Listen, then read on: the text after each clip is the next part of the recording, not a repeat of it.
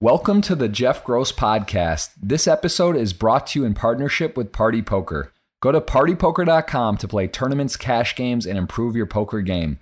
Make sure you subscribe to the podcast to hear all of my future episodes. All right, welcome everyone. We have another podcast today. Mr. Brad Owen, the Brad Owen on Twitter. What's happening, my man? How are you? I'm doing pretty well under the circumstances. How are you doing? Yeah, same. You know, every day just kind of starting to get the novelty, like the feeling of this thing. It's just sort of like keeps going and not really sure what to know or expect and hear different information. But, you know, we are, guest appearance. I like that. What's the cat's name? He just does what he wants. So what's his name? Marvin. Marvin. Very nice. Well, hello, Marvin. So yeah, you're in Vegas, and you are obviously your vlog, your thing's blown up 200,000 plus on YouTube. Poker. I think most people here will know who you are, but maybe give a little background and intro yourself for those who somehow don't know who you are. Sure. Play poker for a living. Live in Las Vegas, Nevada, and go around hosting meetup games with my buddy Andrew Nemi, and make videos about it pretty much and post them on YouTube. So I try and be as honest as I can about life as a professional poker player, grinding kind of low and mid stakes cash games mostly. Very cool. And you, so I seen these meetup games, and I was talking with Andrew some about maybe in Florida. I know you guys have done them, and maybe in the future. Obviously right now, who knows when anything's happening anywhere, but it seemed like they've had a ton of success. Can you give me a little idea of like numbers on tables and just like total how these go? How often are you doing them, and how do you plan the locations for these? Yeah, so we first started out about 3 years ago. It was kind of Andrew's idea, just a way to make live cash games more fun. We're trying to get away from like the hoodie and headphone culture, and we wanted to invite our viewers out to play with us. So started out doing between like 3 and 6 tables in Las Vegas at just random places. Then I think our biggest one that we've done was Maryland Live, and we had 24 tables, I think 25 tables. So we had over 300 people show up to that one. And there's been a few of them that are, 20 tables plus. Chicago and LA, we had like 19 or something. And give me one of those examples. Like what will they normally have? Like, it's pretty obvious these card rooms are seen when you guys do this, their traffic is way up and people are showing up for these. How do you guys kind of track that or attribute like what kind of increase because it must be, see the videos, the casinos that are doing this, see that they're working and people are engaging, so you must get a lot of, is this something where you have like a core group now of casinos or places you do with that they must ask you, hey guys, come do this, or do all the time, right? Is it the numbers are way up, I assume, from what their general numbers are? Yeah. So in the beginning, we had to reach out to casinos, and it was really tough to negotiate and get them on board and have them see the vision that we had. Basically, our goal is to get traffic in there. And then with the videos, we're trying to market the casino and show off their properties, highlight the poker room in particular. And if they have hotels, then, show the hotels and other amenities. So that's kind of how we pitch it. And in the beginning, it was just really tough. So it was like pulling teeth to get casinos to get on board with us. And then after we've had some success throughout the last couple of years, now casinos are all reaching out to us, and it's a much smoother deal. We're working with MGM properties. We were actually in talks with Hard Rock at Seminole Hollywood. We were trying to do something out there, and we were going to do something around this time, but obviously everything went down, and we had to postpone that. But it's been a lot of fun, man. It's pretty crazy. Like looking, I stream on Twitch. I do YouTube highlights and do videos, and it's a lot of fun. But I mean, the amount of views and the traffic you get on your YouTube, it's pretty crazy. I mean, this is like looking back to your original YouTube.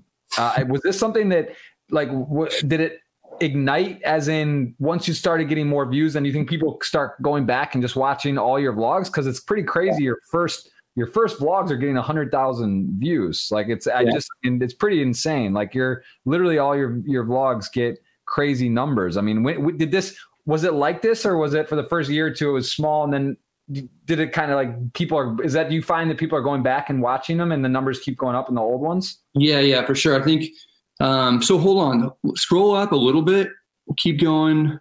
I saw 1.5 million views. Yeah. Go up to that one. So I think it's right there. Hold on, scroll down a little. There, right in the middle. So the biggest, that one. So that one is kind of what blew up the channel. And I was playing 1025 and it turned into 1025-50. So it was a big game. Okay. And that one somehow broke out of like this normal YouTube algorithm that caters to poker players. And there were a ton of people who maybe weren't really poker fans who happened to see it, something like the title and thumbnail were catchy enough to bring people who weren't like normal poker watchers to this particular video. And then that got a bunch of subs. So then once that happened, people went back and, they watched the initial ones because it's fun for them to see like the whole story all the way through. Even though those first few videos are super rough and really, really difficult to get through. Right. It's crazy. This is the title. Like, so when you put this up, what was the biggest views you had before? Was it already kind of moving, or did this like spur? This got so big and then all the other videos kind of started getting traction, or had you already had 100,000, 200, 300,000 view videos? There were a couple that had a couple 100,000 views. One that I put up was like my 10th video ever. That one I had Andrew on, I think. And that one had a couple 100,000. And then there was one that I did with Helmuth that had several 100,000 at that point. So I think I had 60,000 subscribers, and I put that particular video out a year ago. And since then I've gotten like 150,000 new subscribers. And what do you give me a bit of a YouTube hack? Like there's algorithms change, right? It's not like different things. And obviously if you catch a lot of likes quickly, or certain things sort of trigger, can set you to a different stratosphere. But what do you think is the most important, or some of the things you try to focus on? The thumbnail is important, of course. The title's important. The length of the video, right? Like those are key things. Like what do you find to be the sweet spot? Like in a dream world, is it 10-minute videos, 25? Does it matter? Like what do you think is important stuff to look at? I don't think that length is that important. I think it's important probably to have it be over like 10 minutes. I don't know, man. I think if people really understood YouTube, it'd be like a lot easier to grow channels. Like you put out great stuff, for instance. There's a handful of other guys who I think put out really, really good content. And I don't quite understand why they don't have more subs, Right. So it's just kind of a hit or miss thing. But obviously the thumbnails and titles are important. But that's not going to like necessarily get you the subscribers. Like you still have to have good content to back that up, Right. Otherwise people might click on it, but they're not going to stay the whole time. And then they're certainly not going to subscribe to your channel if they're not interested in what you're putting out. For sure. Yeah. I mean, it's interesting, cause I see Jamie Staples, who is a good friend of mine, manages Party Poker with me for the Twitch stuff. He got me into YouTube in the first place. It's interesting what he does. He has a Poker Staples, right? So he has like his highlights, his Twitch stuff, and then he has like a vlogs, like Jamie Staples. So, I was sort of toying with that because I want to make this about you, just to give you a reference point, guys, and show you how, I feel like my Twitch channel is strong. Like I have a 30,000+ following. I get pretty good views, like consistent, solid. But there's not too many YouTube channels that get big views. Like this is a good channel. Like I'm happy with my channel, but yours is on a different stratosphere, right? Andrew Nemi as well. But mine's kind of it's a mix between live stuff and then highlights. And the highlights, for me at least, they do better. Like if I have a deep run on Twitch and a final table or whatnot, those do better than like a live vlog generally. I think it's like a difference between like 7, 8, 10,000 versus like 20s usually around there. So I don't know. What would you recommend to someone starting a YouTube vlog? Do you have any feedback? Because is it confusing? Like if you do the live and online, or do you think it's good to have a mixture? I mean, for you're doing only live, right? But so for you, what's cool about your online stuff? Because I've seen them and they're edited down. So it's like a lot of it's just big hand after big hand, or like important hand after important hand and you play like, I don't know how many you play in like a 20-minute video. I would guess somewhere like around 100 or something. Does that seem like a somewhat in the ballpark number, or how many hands do you think you're playing in like a 20-minute video of your online highlights? Oh, how many hands in a 20-minute? Is that you say how many hands go into that highlight video? Yeah. I have no idea. Actually, no, I don't even know. I couldn't even guess. Probably, I think less, but maybe that's right. Maybe 100. Yeah, I don't know. But you go through them like really, really quickly, and that's awesome to see, how a high level pro, plays online. And I do think that people who are kind of, I don't know, I guess recreational poker players or casual poker fans enjoy all the aspects of feeling like you're in a casino playing poker, though. I think they like to see the cards flip up. They like to see the chips flying around. I think that's a little bit more kind of engaging than maybe like an online play or whatever. Right. Yeah. I mean, I was looking at your style and I really like it, because again, I got to say, I don't watch, which I'm sure you don't either, but at the same time, it's sort of like watching game film, right? It's good to know what the leaders are doing. You want to know like their style. Like, I mean, I don't get me wrong, I've looked at some of your stuff and I'm like, man, because I see even in like the tournament live, like this type of view, and then like going through a hand, it's tricky because like the WPTs and WSOPs and a lot of them don't let you like in a tournament do it like this, right? But this kind of view and like feel and like a real, virtual reality almost, where you're like playing the hand and the board, I think it's awesome. And I kind of like, wow, like, that would probably help a lot, because a lot of my tournament stuff, it's like I show a little bit of the table and then I'll go do like a share my pair, some kind of hand review where it's like not actually at the table and you're watching, you like get to time it with the thing. So yeah, it's very interesting. The style of how you do it. It's you have to get permission though, right? It's like Red Rock, that's sort of your home base, right? They have an agreement. Do you have to have like everyone at the table sign something, or do you just have like a thing and just kind of, and then you try not to show their faces? You might ask someone, hey, do you mind if you're in it, like that type of thing? How does that work? So Red Rock has been my home base for years, since I moved out of Vegas in 2012. So pretty good relationship with everybody who plays there, especially in that 2-5 game. If I sit down there, I usually know like 6 other players by name at the table. This was actually kind of more of a gray area. It's funny that we're talking about it now. So I didn't necessarily have permission for this one, but for the meetup games, we put a sign out to say like, your image is going to be or whatever. There's filming going on in this area. By being here, it's giving your consent to be filmed and photographed. Mm-hmm. So for this one, yeah, I told everybody at the table I was filming, and if anyone had an issue with it, which no one did, then just don't put them on there, basically. Okay. And have you ever had an issue where you publish a video and someone like reaches out, or a casino comes back and says, hey, you got to take it down, or this is like not okay in this, you have to re-edit it and put something up or anything? Or so only one time did I ever show someone's face, and it was at Red Rock, and the guy was like, hey, like, I think what you're doing is really cool, but do you mind blurring me out of that? And I said, yeah, that's fine. So I just went back, I edited it, blurred it out. It was just, he worked at another property and he was kind of high up at another property and didn't want to be seen kind of playing poker at another casino. So basically you upload a video and then the next day or same day or something, you got messaged, and then you take it right down, change it, put it back up. Yeah. I mean, I didn't even have to like really take it down. I just went into the YouTube studio, used the blurring effect, blurred out his face, and then so kept it up. I think that's what happened. Actually, like you can actually edit a video when it's already up without taking it down.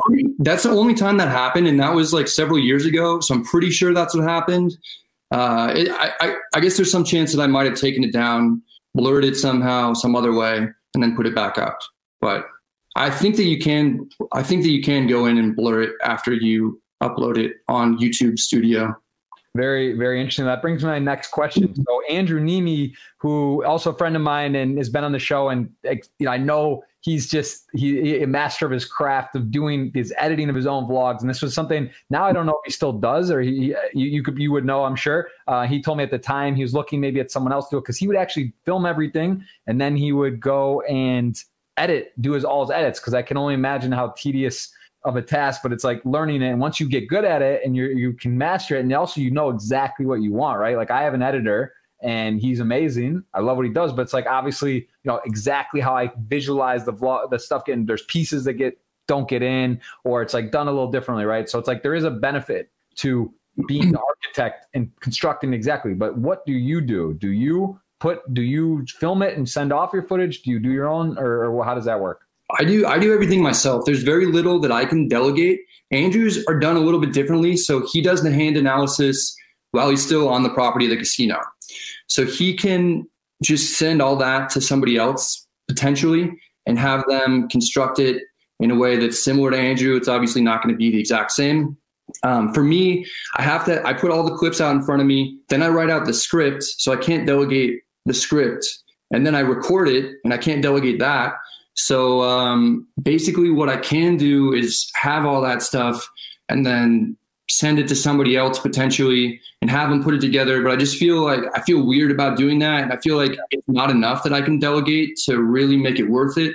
Right. And I kind of just like just doing everything, I think it's a fine line, right? Because it's like you find a way to maybe find a machine, like a optimize, like a assembly line, right? If you could in theory do it, but then it's like, well, once you kind of learn it and you've done it for what, 3.5, 4 years now. So you're actually a great editor as well as Andrew then. I mean, obviously you're making these people love them. So you're like learning that, and then it'd be kind of it's like your baby, right? If you then now give it off to someone to sort of do, they're not going to stylistically be able to do exactly what you want or know how you do it. So I get it. So that makes it, how long does it take? Let's say this last vlog, how long does it take for you that you just put out? How long did that actually take to edit and put together once you get home and have all the footage?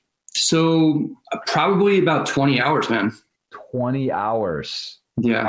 On a video. And so you play the session, you get home, and then you're from just like taking all the clips, because a lot of stuff you probably don't use. It's like, I think that's the thing people maybe don't think about or understand too. Like a lot of hands you're not going to use, or the footage wasn't exactly right or whatever. So like you're doing a session, then you're going home, and then you're actually constructing the entire vlog. So 20 hours of work. So it takes you what, 2-3 days, 4 days? I used to do it. I used to be so excited when I would play a session that I filmed that I would do it like 20 hours in a row, just straight. I'm so excited to get this video out. But yeah, now I spread it out over several days. And with the quarantine stuff going on, I wasn't in any rush. So I just did like like an hour or 2 hours a day for like 5 days. And then I kind of had a deadline because I was talking to some other people because I was pitching like this Poker Bros app or whatever. And so there's a whole team that was kind of waiting for me to get out this video. So I told them like Tuesdays when I would get it out. So expect like people to be signing up, during that time.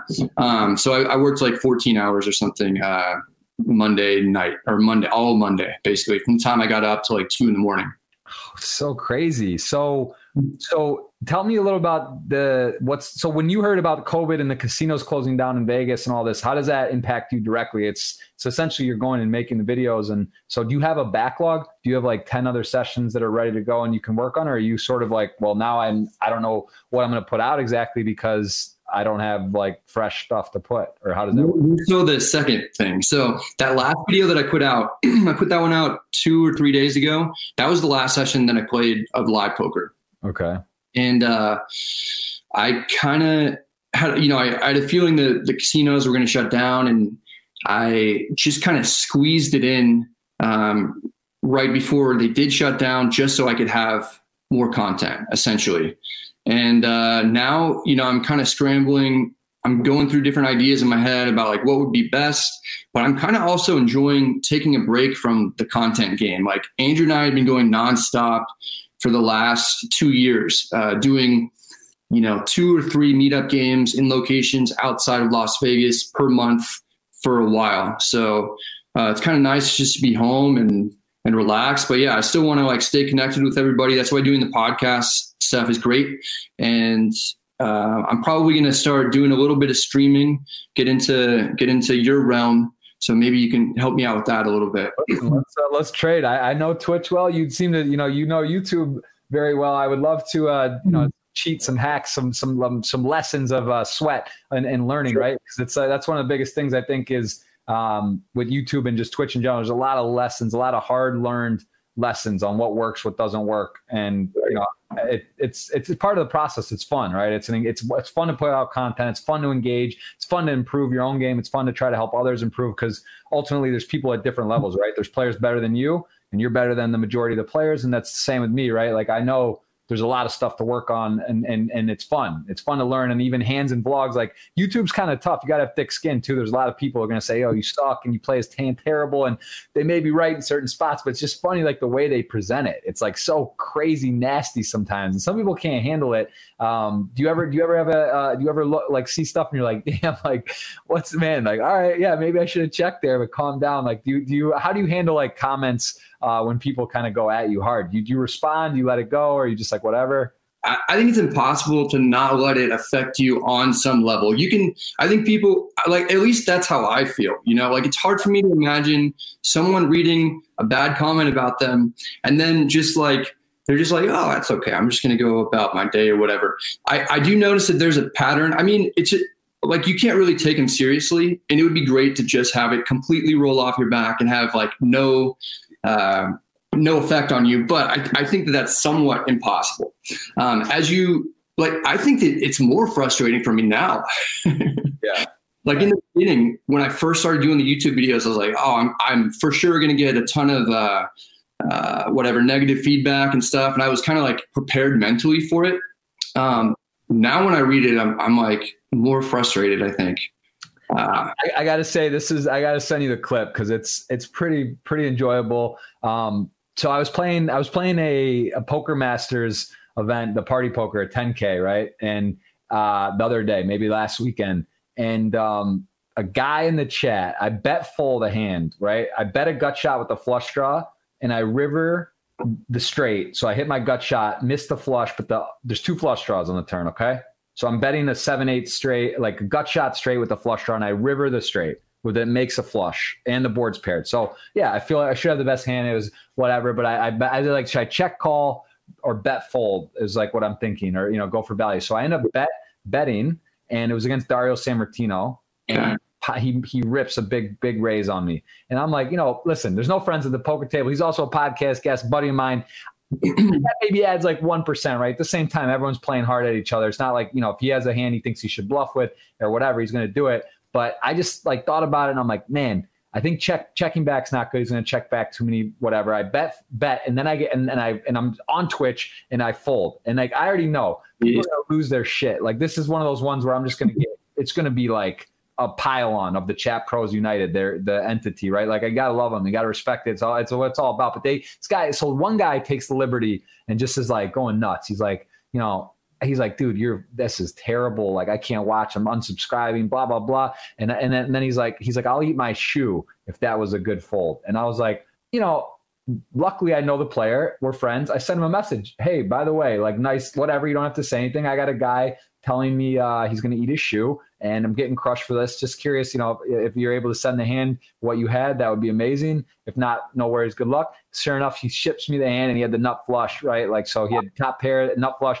And then I said to the guy, all right, man, like, whatever, here you go. Just like, and I sent it in the chat. I sent the screenshot, goes to them. My main moderator made a thing, and I showed the hand and everything and showed his cards. And then the guy sent me a video of, like, he was literally making out French kissing, one of the nastiest shoes I've ever seen. It's like a 30-second video of him just licking, like it was disgusting, but it was like kind of funny, right? Like, I have this like command Chat Pros on my thing now, right? So it's just like, it's just kind of nice to get a little bit of like, get people off your back and realize that a lot of the time, and you're right, I feel it. There's times where I'll make a player, it's a big spot, and I'm like, in my head, I don't even know what maybe the best thing is, and it's like kind of like close. And then when you start getting lambasted, you feel a little bit like defensive, or kind of like, oh shit, like maybe I don't even know for sure, but I'm pretty sure. So it's, what I'm saying? Like, there is that feeling, and it's kind of uncomfortable at times, because like, you're supposed to be the expert, but it's tough, right? It's a solved game in theory, but we don't always make the right play, and that's why it's so great. But like, yeah, anyway, I just like, that was like a recent, very powerfully, the fact that it all came together, and and then the guy actually like did eat his shoe, was it was beautiful. But yeah, that happens a lot. I think you're in a unique and slightly different situation from me, where like, if you make a play that's questionable, then you're on like a small delay. So you get the feedback right away when the hand is still like fresh in your mind, you know? Yeah. And so that's something that's kind of interesting. But also like you have a good reputation for being like a really good field player and probably using intuition, maybe more than most people who are at your level. Is that fair to say? Yeah, no. And I mean, that's the thing too. I think like I'm known as a little on the more snug side, of course, like, you know, whatever, right? Like in terms of if you were to ask the poker community what they think. So it's like kind of like times where you make a tight play or something. It's just tough when you believe in your heart that you're making a good play, but you know GTO, like it's not really the right spot or the right thing to do, but you just believe it's right. It's tricky because your cards are face up and you don't actually almost never get to see what they actually had, right? So it's like you're kind of just like going to be at the mercy of people like telling you that, oh, they even, you know what I'm saying? So it's tricky. Yeah, it's very tricky. And you catch it right away, right? You catch it on a 5-minute delay, and people are just like, choo, choo, choo. So it's tough. Yeah, it is tough. But I also think like there's a pattern of negative comments, and it's people that don't seem like happy people in general for the most part. Some people, they're just having like some fun, and maybe they're ribbing you a little bit, but they're fans. I think, but the pattern that I've noticed is like a lot of the YouTube comments are like misspelled, like poorly constructed sentences, like you suck, just and then like I don't know, maybe like one or two other lines, and just not something to take too seriously. I think the harder comments are when there's like grains of truth and they're not trying to be mean necessarily, but like something just strikes a chord, and they seem like smart, educated people. I think those comments are a little bit tougher. Yeah, it is. It's a you know, it is. It's hard sometimes. I don't. How do you deal with interaction on your YouTube channel? Because I try to go through. You know, I don't have as many comments, so it's not impossible. I'll try to go through, hit a thumbs up, and read them, and check through and reply here and there. Excuse me. What about you? How do you get? Because like there's no way. You know, you can't go through and comment or reply to everybody. Like, and you're getting a ton. I mean, just crazy amount of engagement and stuff. How do you deal with that? Do you kind of scroll through, or is it just like impossible? You take a quick glance, or I mean, you can't go through every one. Yeah, like the first day, the first maybe 2 days, I kind of look through the comment section just to get a general feel for what the comments are, you know. Right. But I don't know how much it helps you to focus a lot on the comments, whether they're good or bad. Right. You know, obviously, like the negative stuff, there's not that much negative stuff. I think for the most part, people are pretty positive, and usually the negative stuff means that you're somehow getting new viewers to watch, which is not a bad thing. This is something that Doug Polk told me. He said when you get a lot of negative comments, means it's probably people who aren't like loyal subscribers or whatever. So you did something right with the thumbnail and the title for them to click on it. And then for every, you know, negative comment, there's probably tons or hundreds of other people who watched it who are new to the channel, and maybe some of those people are going to subscribe. So that's kind of like a good way and a good like positive way to look at that kind of thing. So yeah, I go through, I like and comment on a handful of things, and I used to go through and like comment on everything, but it's just become a little bit more difficult. And you know, I think like the positive things, I do like to kind of engage with those comments. Yeah. It's it's tricky. I talked to Doug as well when I started my podcast channel or my YouTube channel, asking him some stuff in with YouTube, and we got on a phone call and he was sharing with me and just even trying to understand the numbers on like what could expect from generating revenue on YouTube. Because I think there's a bit of a misconception on it. I mean, your channel is obviously big. It's pretty. You know, it does cross over into like a real views and real it can be, but I think people don't really understand the conversion rate for what it means to make money on YouTube and what the reality is. But with that being said, I don't think they also understand the economics where, and maybe I'll let you talk about this some, because I see here on your, let me just go over here. You know, you have the Poker Bros stuff, right? That's something I want you to touch on as well. And if you're doing videos online, so hold that thought. If you're doing any videos on any of the hands here, that's one thing. But two, you know, you have some coaching stuff. You've got poker coaching, the upswing, you know, these type of things. And you got to understand, like, listen, I also have videos and affiliate stuff and Raise Your Edge and courses and different things where people want to know what I'm doing and you're promoting it. So that's where that's the real money I would imagine. Like even with your numbers, the actual money monthly from YouTube, similar to Twitch, it's not like significant in theory, but the overall brand recognition and then the other products that you're able to that you believe in, that you are able to endorse with your, knowing that they're good and you use them and believe in them. Those are serious. They can add up very quickly. And obviously people always want to know, how much do you make? What's your address? What do you like? Your personal social, mother's maiden name, very private information. But could you maybe just talk a bit about like the percentage or how it works, like the ecology of YouTube? Because that's sort of like just break that down, how that works, and without giving specific numbers, of course. Well, in the beginning, so YouTube is now a pretty significant number for me, but I feel like I'm probably the only person in poker that's true for. Exactly. No, that's what I'm saying. Like, cause I'm looking at, my numbers for what I go off of, and same with Twitch. Like I stream not all the time, but like the actual money on Twitch between subscribers, revenue, ad revenue and stuff, it's fine. Like it's great. Like, don't get me wrong. I'm just saying that is not going to sustain my lifestyle based on just those numbers. But like when you get a sponsorship deals, you're doing mug, you're doing games, you've got different, I can't imagine like the numbers you have on YouTube and these type of programs, which I'm involved with, that is good money. Like it's got to be crazy, right? Some of these like affiliate deals, and now, you got a handful, that stuff adds up like very quickly. So, that explain a bit of like the difference and like how that works, if you would. Sure. Yeah. So I guess I'll kind of just do like a broad view first, and then I'll kind of go narrower and narrower. But like I first started out 3.5 years ago doing YouTube stuff, and if I could make like $100 a month, like that was great. Right. Yes. Yes.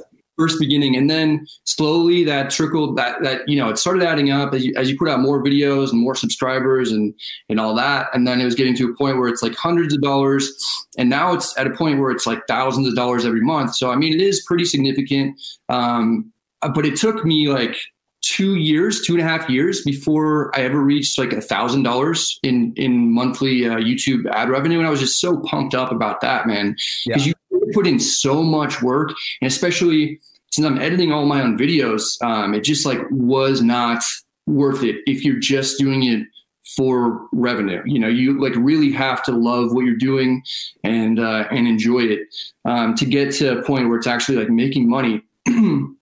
But I think, Bart Hansen, he was actually the first person to reach out to me to see value in doing marketing through my channel. So he has Crush Live Poker, and which I don't even have affiliate links up for in like videos now, because I'm working with other coaching sites and stuff. But anyway, the affiliate stuff, it's kind of a small number, but then that's like gradually built up throughout the years and stuff. So it's all, it's all adding up. And now I'm in a good spot where even with the coronavirus going on, like I'm still able to make a decent amount of income. Like obviously took like a huge hit, especially with the YouTube revenue, since advertisers are paying about 40% of what they were a year ago at this time. Right.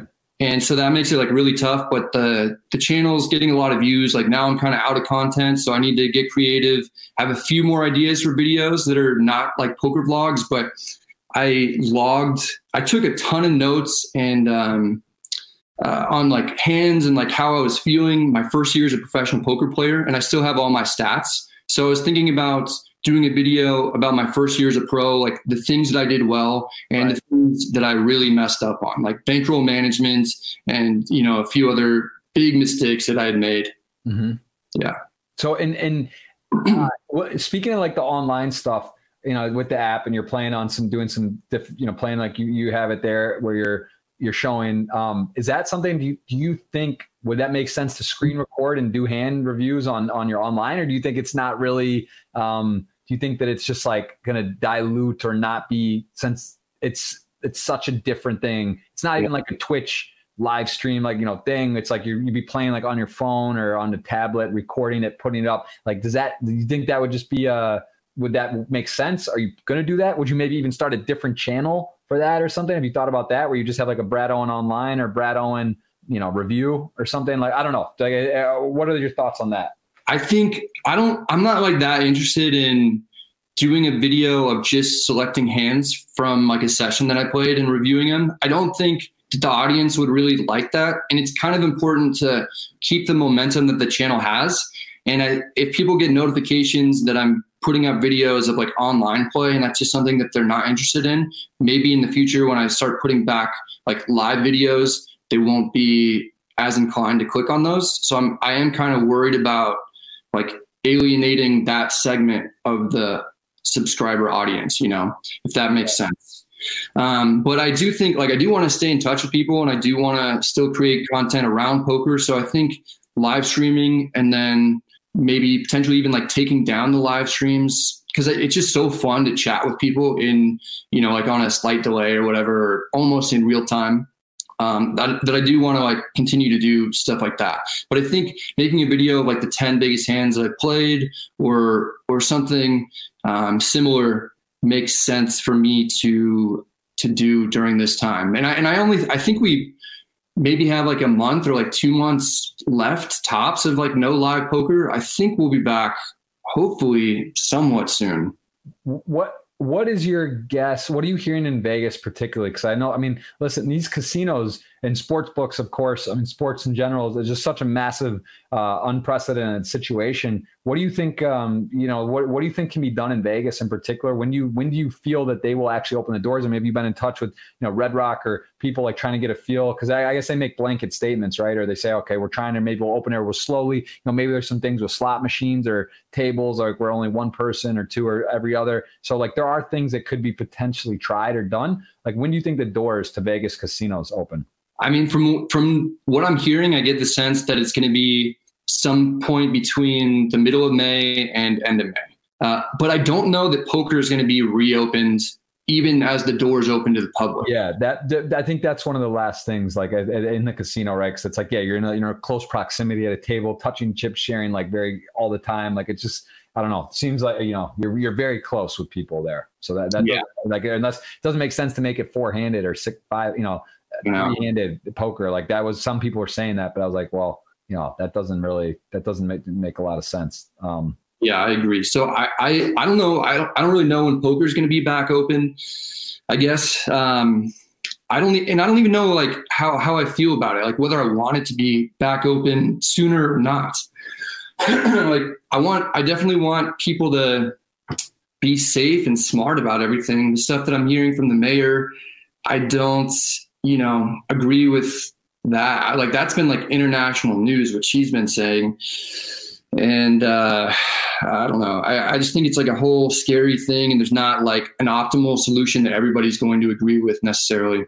Right. Yeah, it's tricky. There's a lot of different information. I hear people, I think it's sort of, it's polarizing, right? You got guys that are like, this is the end of the world and I'm not leaving the house. And then there's people that are just out on the beach and they're doing their normal day. And it's like, whatever. It's like, if you're young and you don't have respiratory issues, you're not elderly, like whatever. So I think there's a lot of misconceptions in general. And it's like, listen, I'm not a scientist. You're not a scientist. I look at the news. I talk to some of the smartest people that I can get my hands on and ask them what they think, what they're doing, and kind of go from there. But it's really tricky, right? Because it's like, you tell us what's going on, because you have like an insane network of people that you're friends with. So what's kind of the general sense amongst people who are, like the Bill Perkins and those kind of people? Yeah, I had Bill on right around, I was telling you I was in Russia right before I was like, when I left the area, it was pretty scary time, and had him on for an hour, and I put it up on my podcast channel, also just kind of talking about what it is, but really it's about exponential growth and the R naught, right? That's the biggest thing about these viruses. Like, what is the R naught? How much is each person infecting another person at what rate? Kind of that movie Contagion, they actually talk about that too. It's like very similar sort of situation. But yeah, I mean, they're saying it's very serious. It's a real thing. You want to social distance. You want to, sit back, and, I have a lot of my friends saying they won't put their kids in school until January at the earliest, as of no matter what happens or what is said or done. When you start hearing stuff like that, you start realizing like, that's pretty crazy. Like that's a long time, right? That's like summer, plus. And it's bizarre. Like, you got to think about how many people it impacts weddings. Like, I have friends in people's weddings. There's funerals. There's like court cases. There's all of like life is sort of just like paused. Taxes are pushed back. Like, the whole world is like legitimately on its head, and it impacts all the way up, right? Just like everything in the, poker is one of the things with the online, the apps and online people playing stuff, like where it's sort of numbers are probably booming and doing sort of well, like Netflix or a Peloton, right? But other than select niche industries, it's pretty debilitating. Restaurant owners, shop owners, like just, it's, I saw you're doing some charity stuff as well, right? With dealers and trying to raise money. Cause you got to realize like there's so many people that are really directly impacted their career or they're living paycheck to paycheck or just in general, right? It's just tricky. Like the whole life sort of balance is sort of off. People are at home with their girlfriend, marriage, people all the time, right? Just like your day-to-day life is just so changed and the whole like balance and flow is just like off, right? And it's just like everything's it's a bit off. It's crazy time. I don't know what else to say. I get fired up because it's like it's just so wild, and I think there's so much misinformation out there. And not saying I'm an expert, but just like I just hear such contrasting beliefs within even like a friend circle. You got guys that are like, this is bullshit, it's a scam, or it's like it's a this, and then the guys are like, no, this is like Armageddon, like this is really bad. So it's just like when you hear like these type of things, you kind of get lost. Like, what do you believe? And it's you got to sort of make a choice on your own, right? Because it's not easy. It's like you got to like use common sense and just do the best you can, and that's really what you can do. So yeah, where do you fall on it? What do you think? I think probably it's just somewhere in the middle, man. It's obviously like a terrible thing that's happening, and it's a serious thing. It's a serious issue. In the beginning, I didn't think it was that serious. Just like I thought it was kind of the media trying to scare us a little bit. Right. And it's become clear that it's a big deal. So I look at the how many people are affected in the U.S. pretty much every day, and it's over 1 million. And I think the last time I checked, it was like around 60,000 dead in the U.S. So like the flu kills a fraction of that. It kills, I think, like 10 to 20,000 a year usually. And I thought that, well, I'm not sure on the numbers. I think the flu kills a lot, like million or a lot of people. Maybe worldwide, but not in the U.S. entirely. Yes, okay. Yeah, that makes sense. Yeah. So it's and statistics are a crazy thing, math, right? Like you could take so many things and attribute it and say this or say that, or, countries are manipulating their numbers, or, Russia, China, you hear these different things. Like what is it? Was it pneumonia? Was it the COVID? How are they like displaying it? How are they positioning it? And there's a lot of interest, right? There's a lot of countries with their own benefit or their own way of spinning things for their own benefit and different organizations. So it's a very complex issue, right? It's just one of those things where it's very tricky. So yeah, man, I don't know. When do you give the Brad Owen over under? When will you be live in a casino playing poker again? What's your guess? If you had to just throw it out there, obviously it's. I think for me, it would probably be like sometime in the second half of June. And just, I think casinos will be reopening, and I won't really be going to casinos to be playing poker, even as they reopen necessarily like right away. I just kind of will gauge like how that's going. And then I'll start playing. It's weird because like I obviously need content. But if I make a video of me playing out there, then that's kind of like supporting this idea that it's okay to like go out and play live poker. And I don't know that that's really what I want to be doing. Right. Do you have a Twitch stream? Are you thinking, do you have one currently? Are you thinking of having one, or you do have a Twitch? I think that I don't have a Twitch right now. I'm not sure if I want to like start a Twitch channel. Or is that what you guys call it? Is it called a Twitch channel, or is it called something else? Yeah, Twitch stream. Yeah. It's like for YouTube, it's like a YouTube channel, Right. Yeah, Twitch channel. Twitch, I guess that's what I call it. I don't even know. Either one, Twitch stream, Twitch channel. So what are your reservations about that? What are the reasons you would or wouldn't want to do that? The reason I would want to do it is because it would kind of keep it slightly separate from YouTube.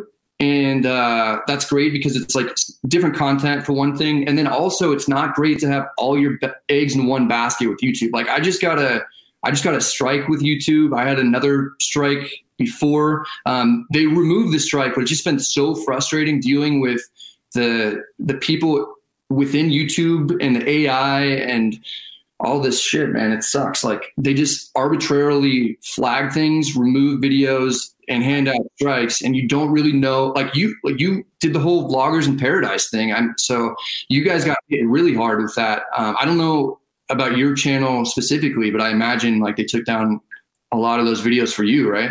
I had 60 videos down for about for like 7-8 months or something. That it just looked like it was gone. And then, kind of Jamie Staples took initiative on stuff. I was talking with Chen or, Lester there and got it back up. I think I have all but like 10 back up. And it was weird because two of my podcasts got taken down as well with Rob Young, both with him for some reason. And also one with Daniel Negreanu. I don't know why those are removed. Like maybe it was some kind of, and I haven't got the full answer on that, but it's strange. It's just kind of like bizarre, right? Like I feel like it's like, again, our industry is sort of gray poker, like negative connotations, which sort of, I feel like it's demasking. It's sort of not being, I think it helps a lot, the YouTube, Twitch, these type of things. But then there's like the Apostle situation, and just every time like stuff sort of gets like, feels like it's going to just lighten up and open up. Like there's like, and it's like, I have to like be careful about what I post or how I post it. And, right. It's a weird feeling, right? Like you said, and it is like, you don't really have control necessarily. There's bots and flagging for whatever reason. So how many videos have you had removed in total? Well, only one has stayed removed. So there were a handful that were removed, and then 2 that I got strikes for, including my most recent one. And then after I appealed them, they were basically all put back up except for one, which was like a really cool video for me. It was, I won the most money that I ever won in a session on Live at the Bike. And they removed that video. So that was like really frustrating for me. What do you think do you know the reason, or what was the claim, or why did they say that? Yeah, at first I had no idea. And I was like, cause I hadn't watched the video in a long time. So I was just like, why is this video getting removed like 3 years after I put it out? Like, or 2.5 years, like it doesn't even make sense. And then I thought back about it and I was like, okay, I think I did actually promote party poker in that video. Right.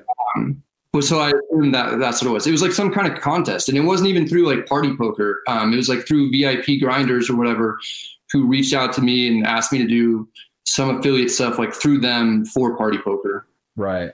Yeah, I have one video that had over 500K, and that video was the one video that got removed initially, like for a period of time for no reason. And it was literally the exact same as all my other formats. There's nothing different, nothing in the links or anything different.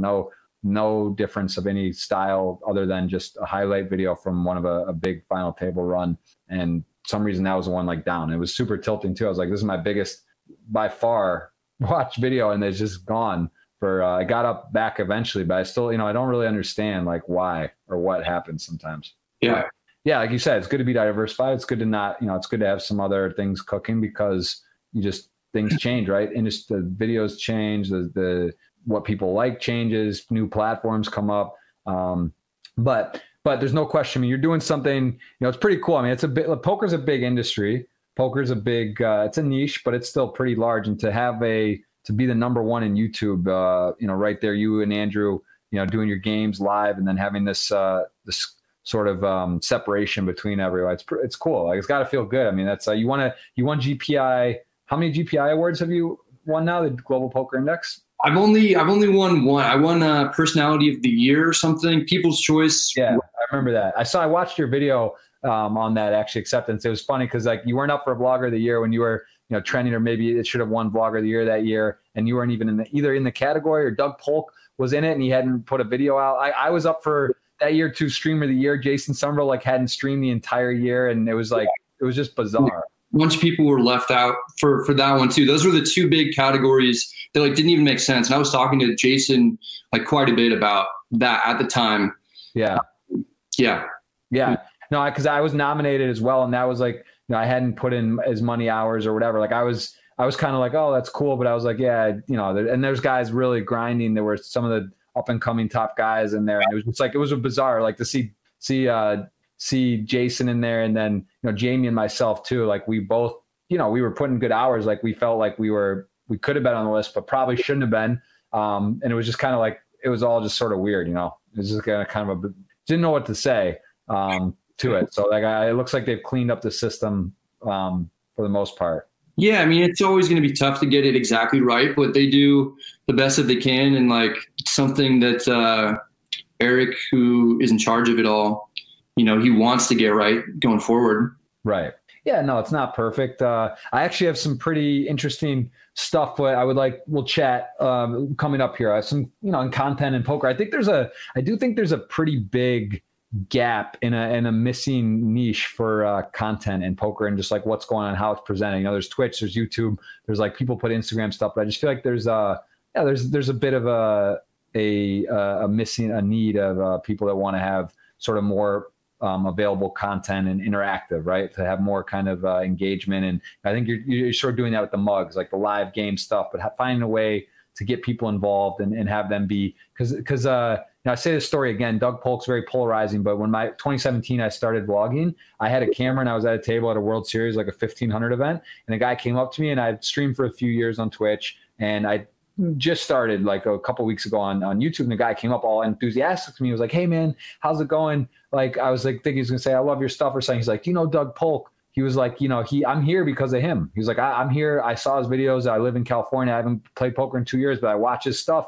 And now I'm here at the World Series. And I was like, man, stuff like this, like certain examples like this keep coming up. And I'm like, I see, it's like so powerful. Like content is needed from you, from Andrew, from Twitch, from podcasts, from other things. Like people, if you want the game to grow, in the US now, you can't, like, that used to be, there was an system, right? People would come up, they'd be in college, they'd play online, they'd play. Like, poker could die or really take a hit if there's not new people getting engaged, old people that or people that used to play getting back into the game. And really the way it happens is YouTube or Twitch. I'm convinced of it. Like, it's just how it is. Like, I see it, I hear it, I watch it. And, I think that's it's very important. I think, it's something that people that don't really understand quite really give enough credit, I think, to that. Yeah, I mean, guys like you and Jamie and basically the whole like Run It Up crew was doing like such a great job on Twitch. And for the most part, me and Andrew were trying to, and Doug, and we were all trying to do things on YouTube. And like when you and I were first getting involved in poker, I think maybe you're 2 years older than me or something.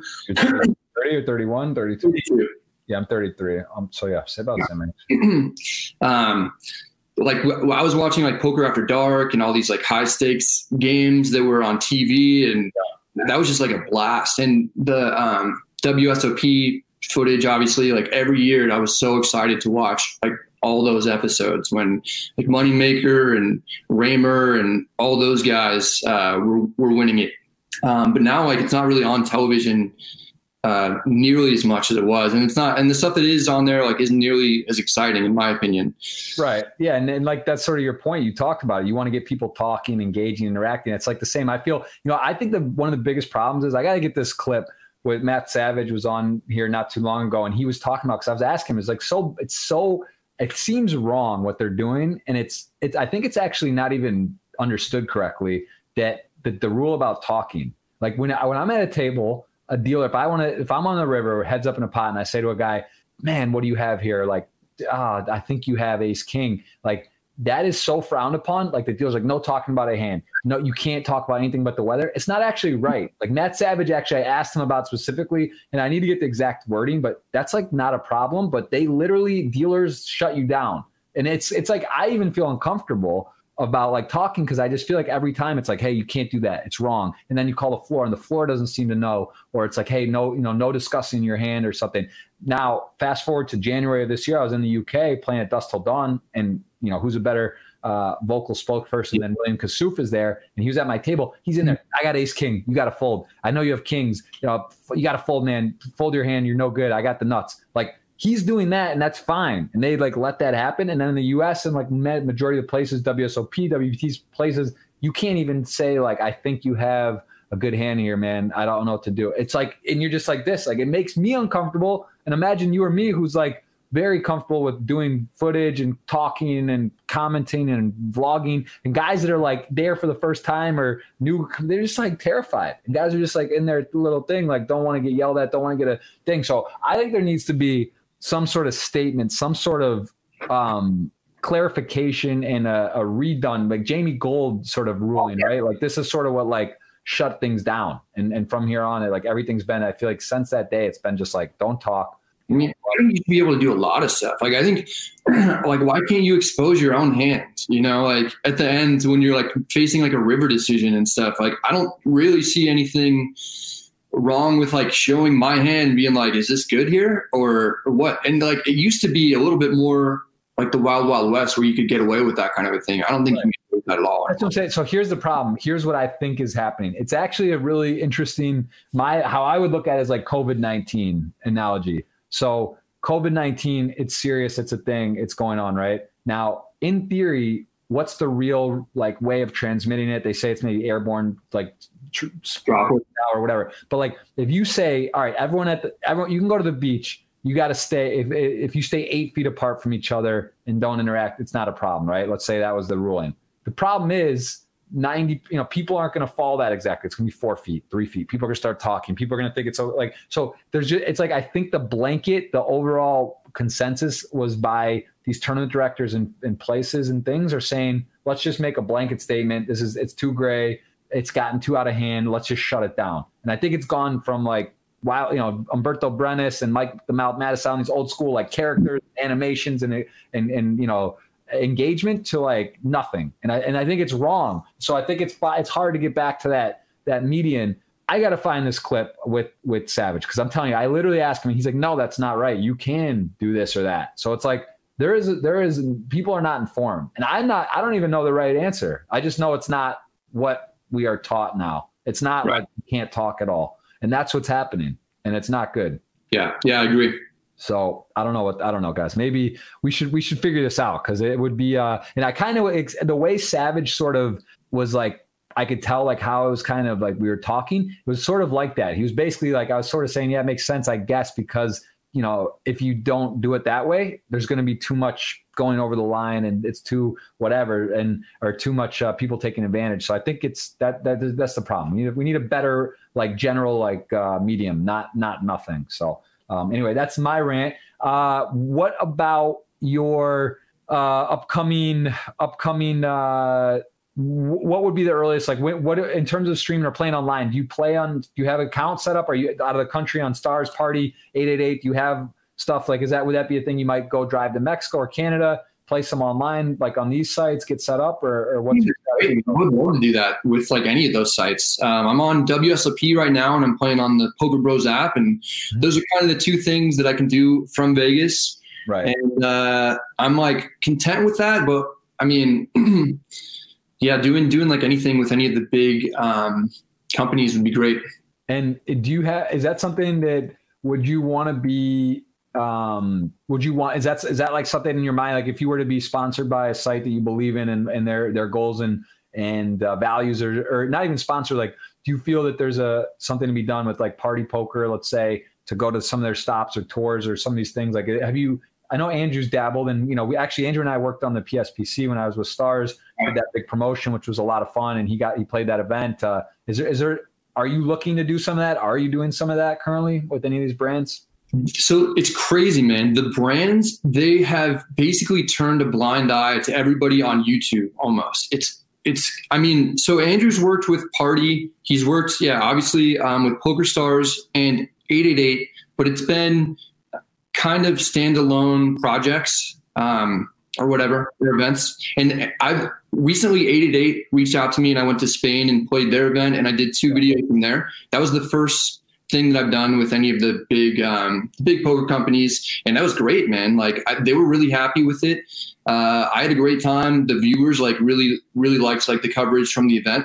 Right. And so we were going to be in talks about potentially working together in the future in like bigger ways. But yeah, Party hasn't really done much. And it's interesting. Like obviously these big companies are doing live series events.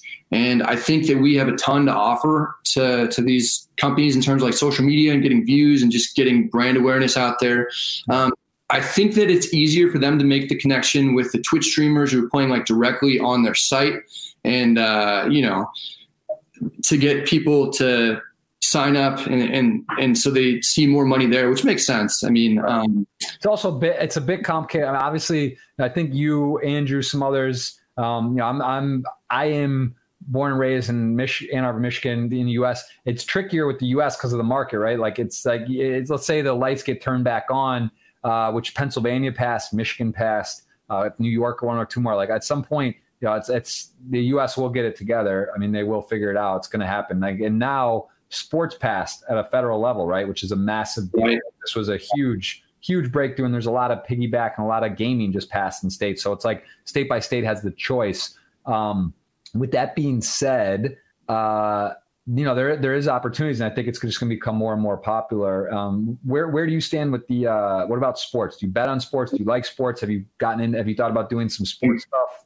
I love sports. I think since I try not to bet on sports. I try not to do anything really outside of poker in terms of gambling. But sports betting is like a huge market that's kind of like poker adjacent. So getting into sports betting, from my standpoint, it makes sense. Like if you just want to go after money and stuff, like working with DraftKings or like working with these poker sites that are now getting into sports betting and all that, like it makes a ton of sense. And if I was a profitable sports bettor, I had like some insight that was valuable for other people, I'd feel comfortable doing it. But since I don't, it's hard for me to wrap my head around like betting. Like the Vegas Dave or one of these Instagram guys and be like, whale pick and like trying to promote people where you don't have any expertise. I'm kind of the same way. I mean, I like DraftKings. I think it makes sense, right? Like that's those type of fantasy things are cool. But like when you start talking about betting sports and doing stuff like, it's just like anything. You kind of need some info, or you need to, you can't beat it's basically impossible to beat the juice, right? So it's like, sports can be it's like sports slots. There's different levels of gambling, what you're trying to promote, how you're doing it, and who you're, what way you're doing it. So it's a bit tricky, but I do think like sports is, kind of that next. It's connected. It's close, right? It's a close spot. So. Right. I mean, like Jason Somerville, he does great with sports betting, and he's more involved in that whole scene, and it makes sense for him to be doing that, and like he could potentially provide insight for people. Since I'm not at that level, I wish I was, because I really love sports, man. Oh, by the way, were you roommates with Michael Phelps, or how did that? Yeah. What was the relationship exactly? Yeah, I lived with him from 2008 till 2015, so just him and I, and he actually, now his wife, and who was. They were engaged for part of that time, but then, I actually met my wife, got a place in Vegas, and was sort of the last year or two of that was in and out of there. But yeah, I mean, I met him at a poker table, actually playing like $1, $2 at Casino Windsor. It used to be Casino Windsor, now Caesars Windsor in Canada. It was about a 30-minute drive from Michigan, from Ann Arbor, and you could be 19 to gamble there. So we met in summer. He was going to University of Michigan in 2006, and I was there, and we met, hit it off, became friends, and now that was where I met him, playing poker actually. So at that time, what was like the hype like around Michael Phelps, and like when you met him? Like, was it known that he was just going to be like the superstar?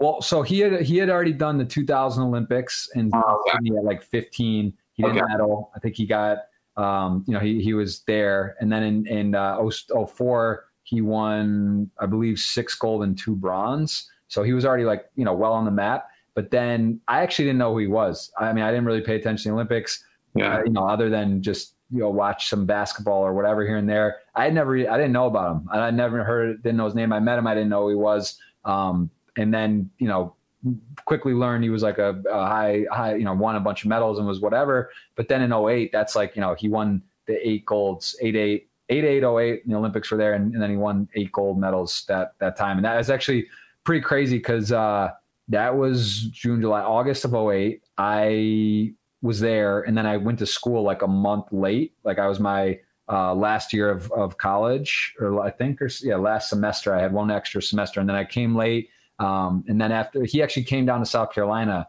like a month and a half after that happened, and he was there for like 2 weeks, and just like we'd go out, and like it was just like the crazy, people were like, it was just wild times. Like he was maybe the most famous person in the world for a couple months, right? And like it was just like crazy. And then actually he drove back with me from South Carolina to to Baltimore. So like when I was like done with college, and he drove with me, and we took my stuff out and then just lived there. So it was crazy, man. It was a crazy few years for sure. Yeah. So what were you doing in South Carolina? Because your buddies with Carter King, right? Too. Yeah. Knew Carter well. So he won that $1 million tournament from his couch. I was actually there. I think when it was like a scoop or something, he won 1 million. I remember that. But I just met him, through some people I knew that played poker, like within the college there. But it was just random. I played soccer in college, so okay. That was one of the places I looked at and just wanted to go somewhere kind of warm and fun, and played soccer. And that was just, there's really no connection. It was just totally random. Went there. Okay. Yeah. I've seen you do that like World Cup thing in Vegas. Yeah. It's fun. The Soccer World Cup do you play at all? We need a. Yeah, man, I would love to play. That'd be awesome. Come in next. Well, should have been coming up here, but I guess it'll be. I don't even know, what is the WSOP stance. They said it's pushed back to like fall, but not sure. That's like the stance right now. That's pretty much what I've heard as well. Which I don't like. I don't know, man. It's hard for me to imagine even that happening at this point. Like, I don't think so. I'm. You see the WPT push their stuff to Party. They did like some other series and stuff on there. Poker Masters was on Party Poker. I know the GG had circuit events. So like, if I had to guess, I think the WSOP, which is kind of wild to think about, like I think they might do it online. That would be like if you made me bet what's going to happen, that would be what I think. But with that being said, that's complicated. Like let's take yourself or Andrew. You guys say you're in Vegas. You got to go online. You got to go get set up on a site. You got to get out of the country, like whether or not that's even possible at that time. You got to fly somewhere, drive somewhere, and then you have to go through the hoops to get an account set up. So like, how would the numbers be done? Maybe they just wouldn't guarantee the events, I guess, which I guess the WSOP doesn't guarantee most of their events, do they? I don't even think they do. I mean, just a handful of them, right?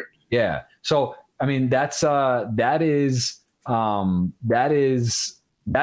a possibility. Now, I don't know. Like, I just don't know. Like, I mean, it's kind of a weird thought, but you see some of these other sites or series trying to do it. But it's kind of funny, right? Because it's like online. What's the difference between a regular tournament on a Sunday and just saying it's a WSOP tournament that's like a buy-in of this? It's kind of like a weird deal, but like you throw the branding on the table and it's like a thing and get the buy-ins there and people show up. I don't know. Is it the same? No, but I guess you have an asterisk. But they do online bracelets, right? I mean, people have been winning online bracelets each summer. They've kind of segued into it. Right. Yeah. I mean, I think it's cool just to look on the Hendon Mob and you see like that WSOP logo on there.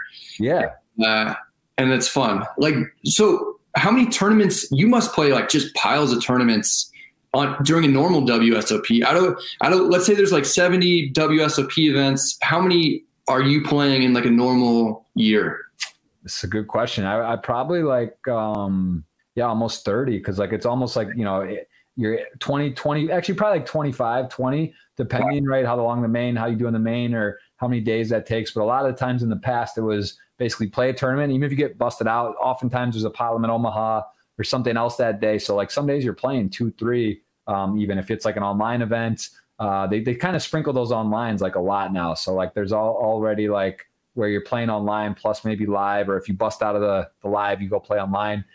So a fair amount. But this last year in particular, I had my son was born in April 22nd, so end of April. And I really didn't go to the World Series. I played maybe like 1 or 2 events, I think, or 3. And I played a couple cash games instead while I was there just because like I was in and out very quickly and different now. I'm definitely like not the full grind WSOP anymore, which is a bit sad, but it's just that kind of time of life. You're wearing all these hats now. You got the podcast, you got the vlog, the Twitch stream, the family. So you're pretty busy. Yeah, Party Poker. It's busy. It's for sure. It's good though. It's fun. It's busy. It's just it's one of those things. Like I like when I look at you and I see you just like kind of mastered YouTube. I kind of realize and appreciate how much you sweat and tear, like into your craft. How much work it takes when you hear you doing 20 hours on vlogs, like one vlog. And I kind of look at your thing here, and it's like it's interesting too because you are putting out like this is another question I want to ask you, because I've heard like, oh, it's good to put out a vlog every day or every other day. But I mean, your things are like a couple of months. So it's almost like a movie release. Like it's like people who watch and love your stuff, they like, when you say I'm putting out a vlog, they're like, all right, you know, like this is 3 weeks ago, like one a week. Like what is your, do you just get them as they go, or do you actually have like, all right, I'm going to do one a week? Do you shoot for per month, or do you just kind of do it as it fits? So when we do the meetup games, we pretty much we have an obligation to make a video for every meetup game that we do with the casino. That's how we pitch it. We'll get people in the doors, we'll play poker, video it, and then highlight the property. So we have to do one, and it just works out for me. Like one a week is kind of the sweet spot. I think it gives like 95% of like the people who are going to watch the video a chance to watch it before like the next one is released, you know? Mm-hmm. Very cool. Yeah. So that's, it seems to work out the best for me, and I can play like a little bit of poker. I'm just like hardly playing any live poker these days though, just between traveling to different casinos and then like editing, and it's tough. Yeah, it's have you ever like to go through the journey? We're talking. I want to cover a lot of like your early, go back and kind of look at before poker too. I think I saw you were in a Pizza Hut commercial. I saw a note on that. Is that true? Or are you in Yeah, I was in a Little Caesars commercial. I guess you can bring it up. But yeah, if you search like Little Caesars 1992 commercial, we can probably find it somewhat easily on there. Is your name like tagged in or something, or just type Little Caesars? I kind of have to see it and guide you. But if you have to search YouTube for it. Oh, let me go within YouTube. All right, this is exciting. Little Caesars Little Caesars 1992 commercial. Yeah. This it? No. Scroll down. Okay, that one. Oh no. Hold on. Scroll down a little more. Okay. Damn it. Keep going down. That one right there with the girl holding the bunny. Oh man. All right. Let's. Should be, yeah. So if you pause it like right here, that's me on the right. This is you in a 92 Little Caesars commercial? What the heck? That's crazy, man. I mean, it's just kind of, that's so like random. I mean, this is amazing to look back on like a 28-year-old ago, what production, what commercials even look like. But what how did that work? Like, did you cast for it? You were in, like, what happened? They paid your family for it? Like, how does that work? It was an open audition for like all these kids or whatever, and they happened to have it in my hometown in Northern California. And so during the audition process, I don't even remember this, but the director said, okay, they said, okay, pretend this guy is a fireman and that's like the situation. And then I just started laughing, and they said, why are you laughing? And I looked at the director and I said, he's too fat to be a fireman. And my mom was like mortified. She was in the audition room. She was like, oh my God, you can't say that, Brad, like behave.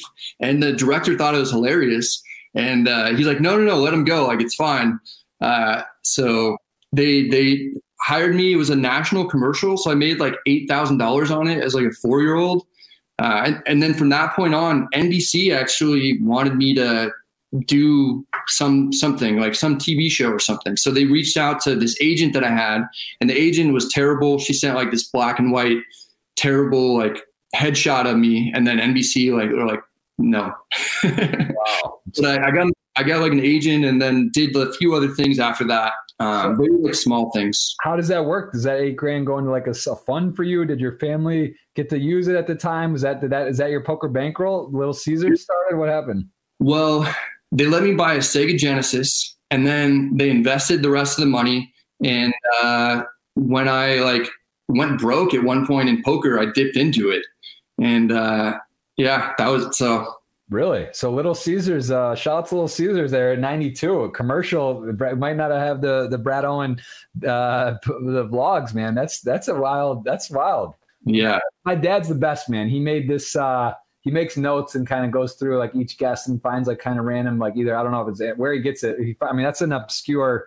That was your dad found that for you? Yeah, he's got that. That was in like my notes for today. That was, in a little, I think he said Pizza Hut, but I mean, or maybe it was just pizza, but I did see a commercial in the first video that I ever put out, I was so nervous. I said like, I think I mentioned that. I said my life peaked at 4 when I was in a Little Caesars Pizza Hut commercial, which obviously makes sense. Right. That's what must have been that. Maybe I saw. Maybe it was in both.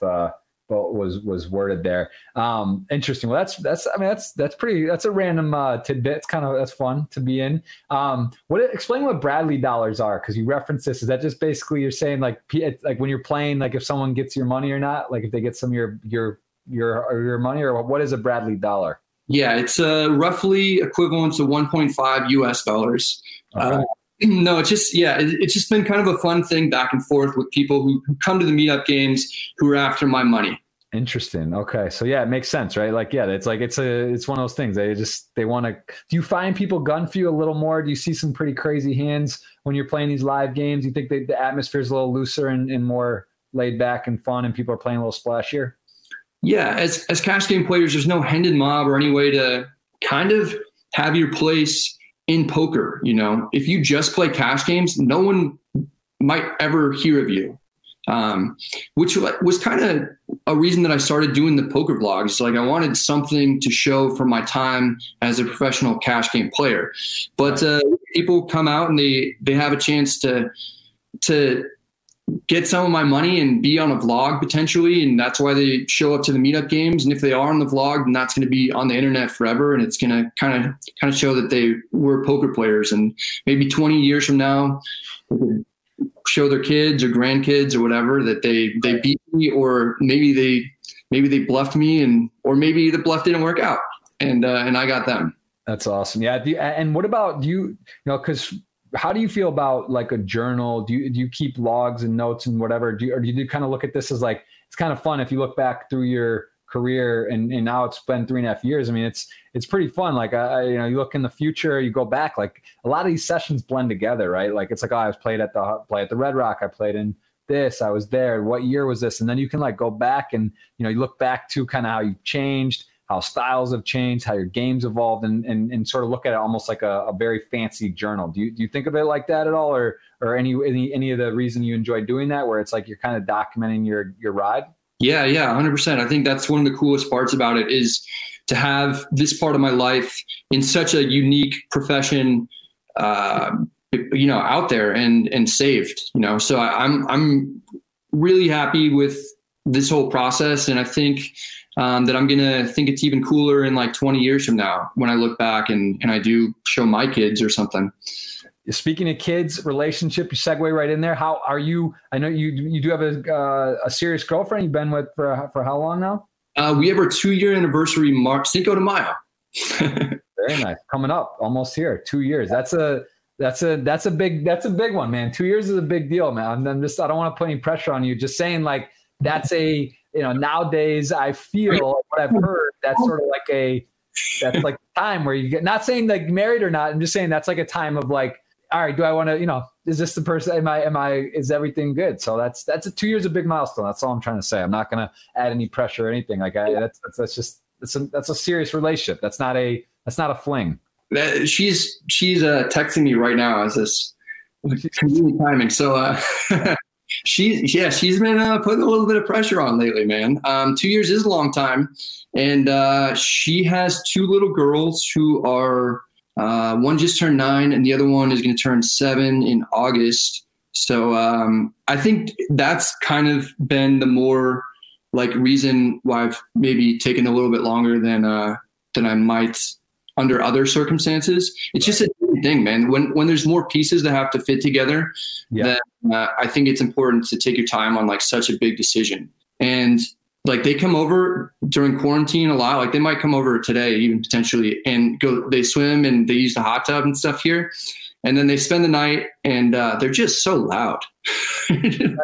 Kids are, I know that I have nieces, nephews. That age is it's all active. Everything's kids are kids, man. It's just one of those things. They're the best. It's a lot of fun, but it's a whole nother, it's a lot of work. It's a lot of responsibility. And it's, is that something would you like to have? You reference kids in the future. Is that something that you'd like to have? Yeah, 100%. So I definitely want kids of my own, and I love her girls. Like they're great and everything, but like sleep is obviously something that's really important for poker players, and they get up at like 5:30, 6 in the morning, and that's kind of rough. And then like it's all hardwood floors in here, so it just amplifies everything, which makes it even more rough. And I'm concerned about how much my life will be affected just in terms of like being able to play poker optimally and being able to create content and just being productive in general under like that situation. So those are just my concerns, and she knows that. And yeah, I love her and I love her kids, and I see things like moving forward, but I kind of want to like just buy a bigger house, and I think that alleviates a lot of those concerns that I have.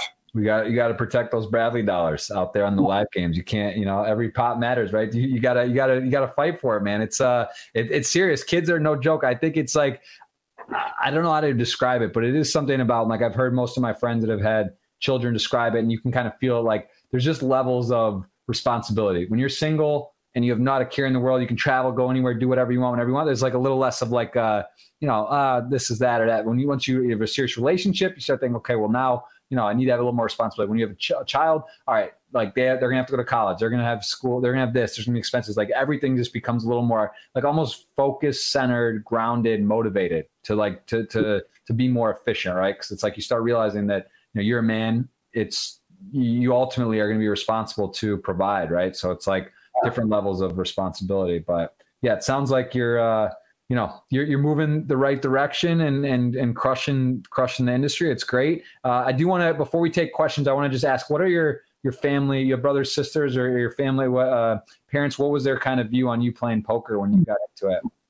Yeah, I have an older brother, and that played a lot into my poker career and just being like competitive by nature. Us growing up, like playing sports, and he helped me out in a lot of ways. What's that? What sports growing up? What kind of soccer almost my whole life until freshman year of high school. I just wanted to get football shot, so I played freshman football, and then I went back to soccer sophomore year. I didn't know that. So you got some game then. So we definitely, bro. What have you been doing the last few years? Come on, man. You're not hopping in the World Cup team. It's open invitation. Like it's USA, bro. It's country. You're in. Like you got to be in the net. Would you like to play in that? I would love to play. Go to my Instagram again if you can pull that up. Yeah, got it up here. Okay. Scroll down. There's a clip of me like playing soccer at some point. It'll just be a video of me in a field. There it is, right there. Yeah. This might be loud. I think I might. Oh, it should be in slow-mo. So. Oh, look at that. No, you're signed. That's in. You're on the squad. That's all we need to see. That was good form, good release, good trajectory. There you go. That's damn. That is not. You're righty? What position? What do you got? Right mid or forward. I can actually play like goalie pretty well too. So. Oh, dude, this is great. I mean, listen, our team's very strong. We won the last year's one. We've won 2 times. We got runner up as well once out of like 5 years. And we're always.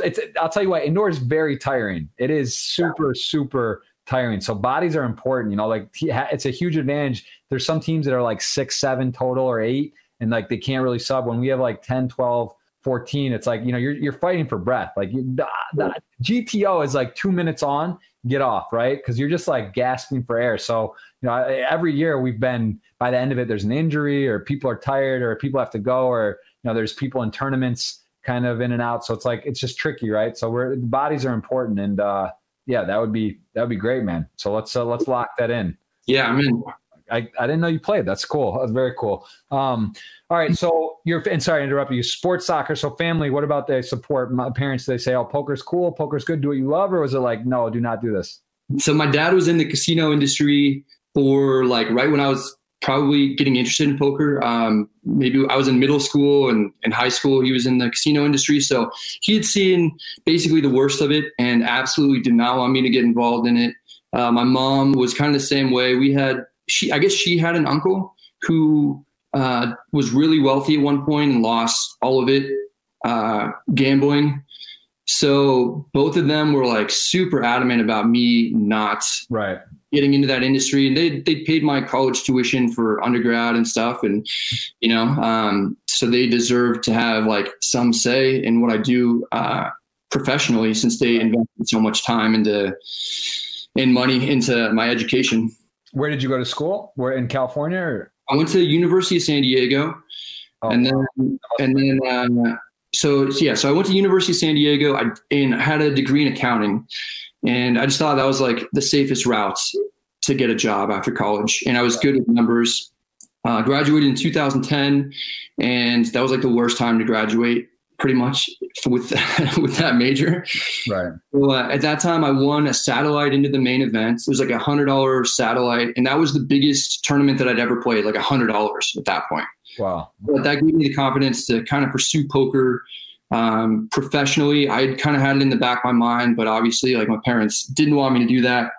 I got a job leasing apartments in San Francisco, and I was kind of learning the ropes playing 2-5, probably like a break even or slightly losing player. But I kind of had like a false sense of confidence, thinking like I was better than I was. And if I could just play poker full time and not focus on anything else, I could be like a winning player and could support myself. Right. So I moved up to Vegas in 2012 after having like some other small tournament wins that were local. And I did do pretty well, and I took it like really seriously to win. How did you get through that? Were they like, these are pretty intense examples of them having reason to say, be apprehensive? What was how were you able to sort of like make them feel comfortable, or how did you just did you segue into it? Were you like, oh, I'm going to do this a little bit? Or were you like, no, I'm playing pro. This is what I'm doing fully right now. And like, that's it. Or how did you make them feel okay, or sort of massage that in? Well, they'd seen me have like some success, especially with the main event thing. And then winning like some other small local tournaments where they had friends that were kind of in those tournaments, and the friends were like, oh, this kid's like has a reputation of being like a good poker player, and I've seen him play and he's good or whatever. That all kind of helped like massage that into their brains that I wasn't just some like degenerate gambler. And so yeah, that helped, but like they were super worried, man. I moved to Vegas when I was 24, and it just didn't really kind of go with like their plan for what they had in mind for my, like they thought I was going to be an accountant for whatever X amount of years and then be like CEO of some big corporation. Like, sure. Yeah.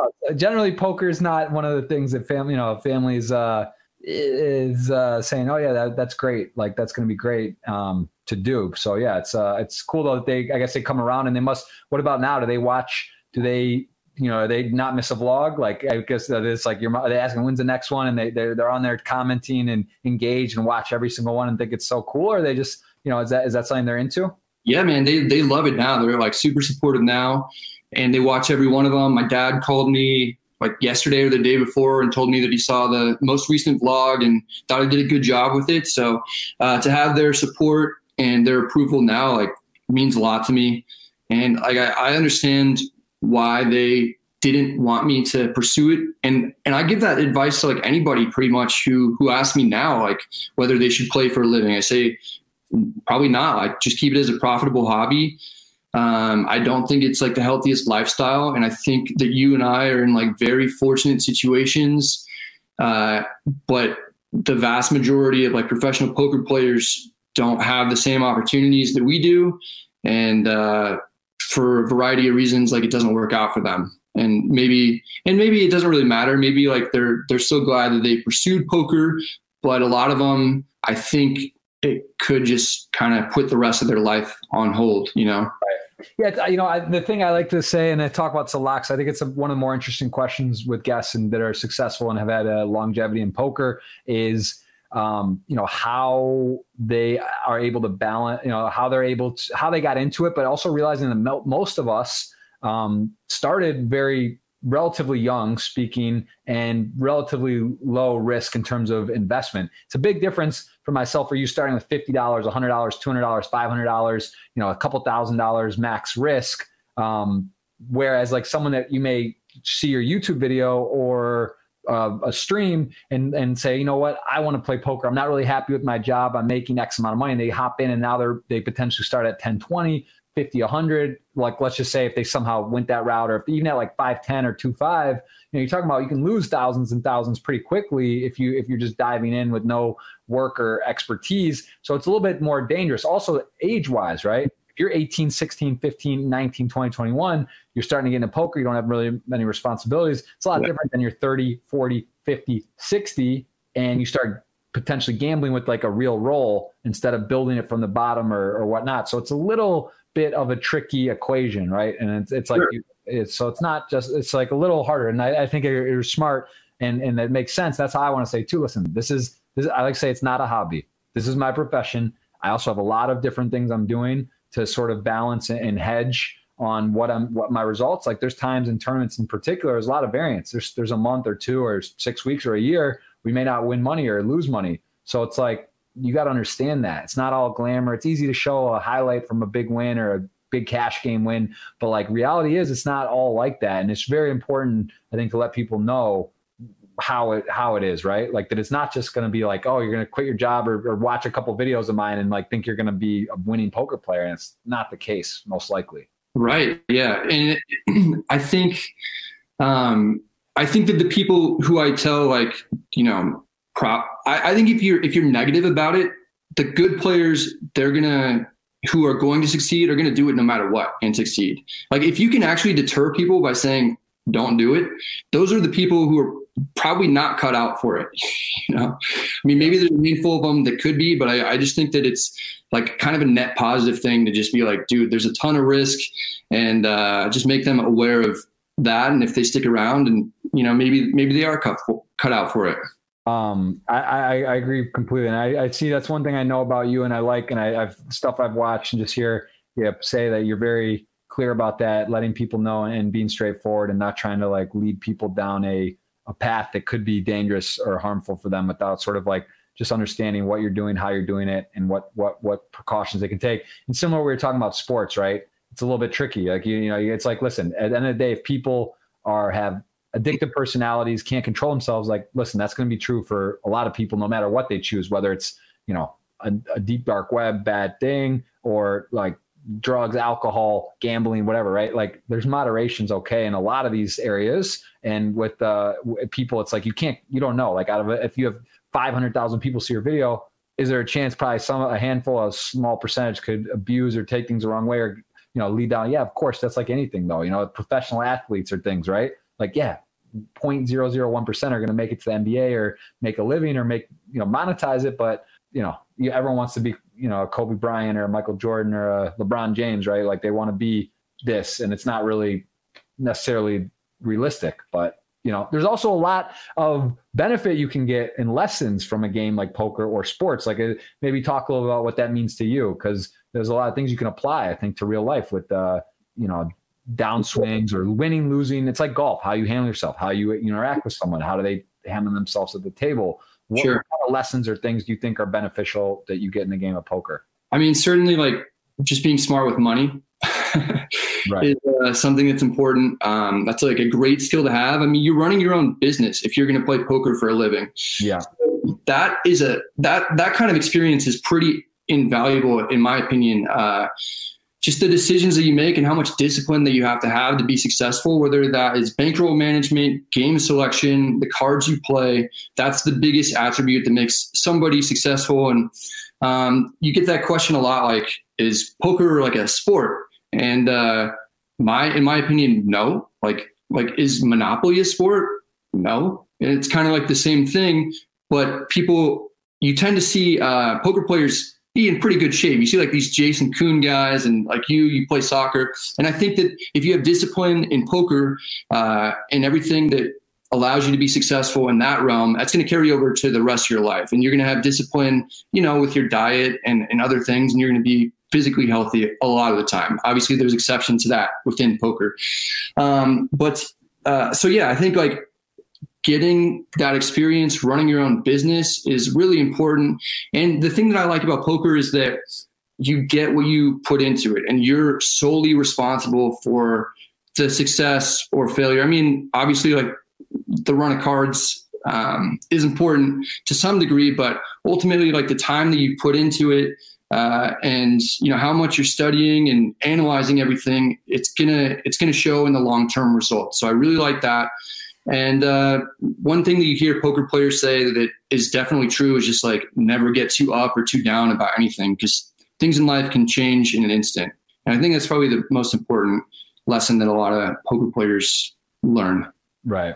Absolutely. No, keep even keeled, right? The highs and the lows. You really don't want to be cocky and stay humble and realize that it can turn quickly and both ways. And also it's important to try to keep that attitude. It's easier said than done, right? It's like a lot easier when winning solves everything, right? You're winning, everything's good, vlogs are good. You don't have to worry as much about this when you're eating it and just not booking L's and maybe questionable things and hands just seem to worlds conspiring against you. It's a little more difficult to do, but I think obviously we've been in for over a decade in the industry and we've experienced both, right? We've experienced good runs and bad runs and everything in between. You touched on studying. What is the Brad Owen? You promote some coaching stuff here in your YouTube, and there's a lot of information out there. There's a ton of different courses and different things. What are you doing in terms of where do you fall with solvers, studying, friends? How do you work on your poker game? In the beginning, a lot of it was going through hand histories with friends and reading poker books. So back here, I have like a ton of poker books. A lot of them are older. Nowadays, like it's all training sites. I think that's where you can get the best, most relevant information. And if you're a subscriber to like Upswing and PokerCoaching.com, they put out new things pretty regularly, so you can always kind of stay current with like poker trends and cash games or tournaments. Yeah. So I think that's important. Whereas like these books, they get outdated and they're not as relevant anymore. Population tendencies and what kind of understanding what people are doing. Yeah. So I'm not studying nearly as much as I should, because I'm like focused on everything else, the YouTube channel and doing the meetup games and setting up that stuff. Like I would love to be just like a world crusher, and particularly in tournaments, like you have like 3.5 or 4 million or something in earnings. Yeah. And like, that'd be great, man. I would love to get to that point. Yeah. I mean, listen, tournaments are funny too. We've had this debate as well.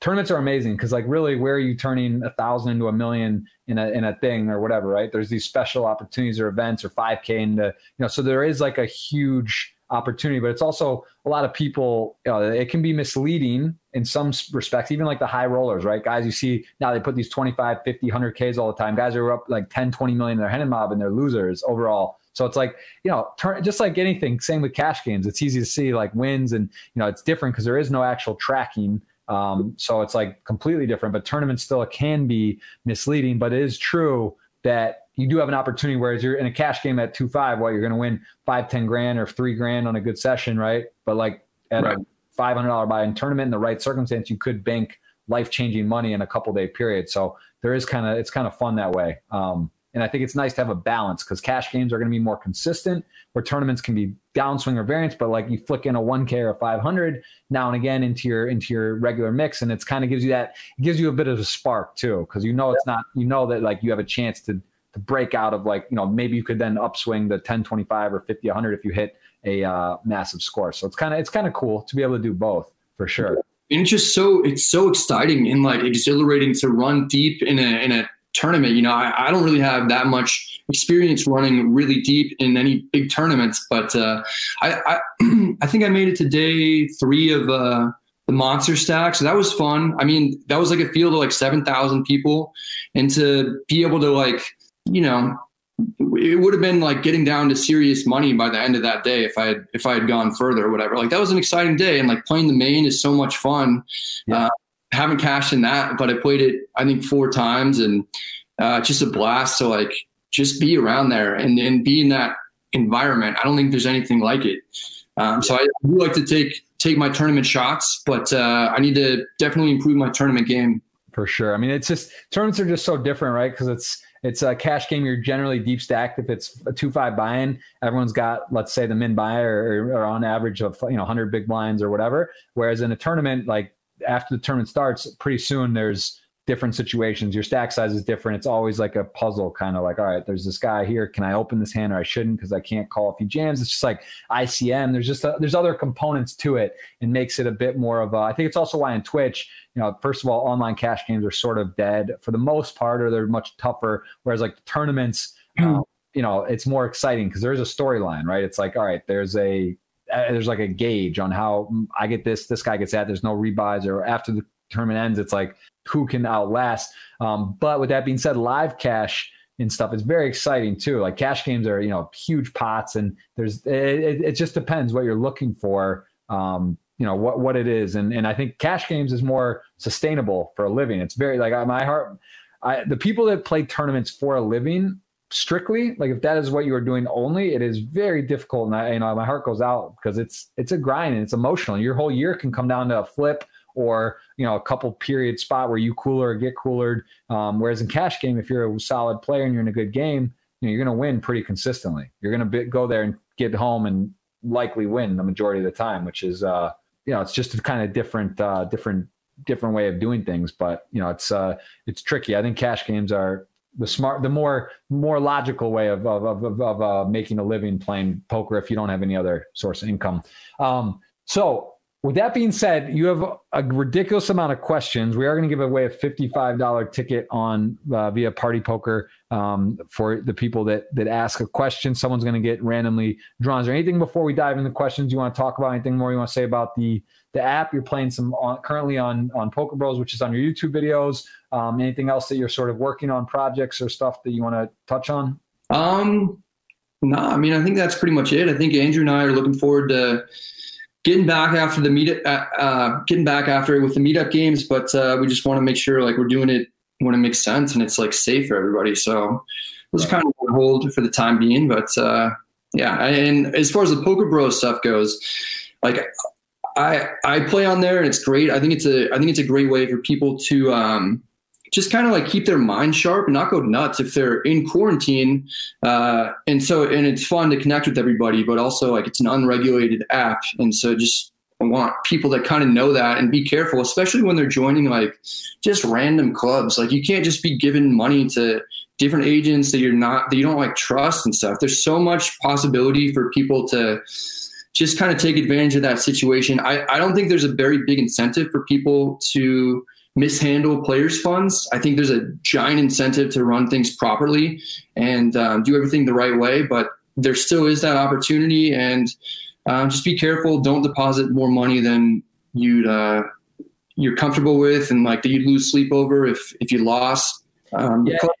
It's very tricky on that stuff for sure. And like you said, it's I think without, it's great how it's done, who you're dealing with, what you're doing. Just realize that if you are going through something. Also, I think it's important for, people to understand the difference who maybe can't to like process what's happening. When you're telling someone about a play here or what they're doing, it's like you are in a particular part of a club. So on Party Poker or the other sites, PokerStars or 888, that is a site that is, it's traded, it's public, it's a thing. You can feel pretty safe that your money's good. Obviously, there's been issues in the past, like Full Tilt ended up working out stuff, and there's different regulations, right?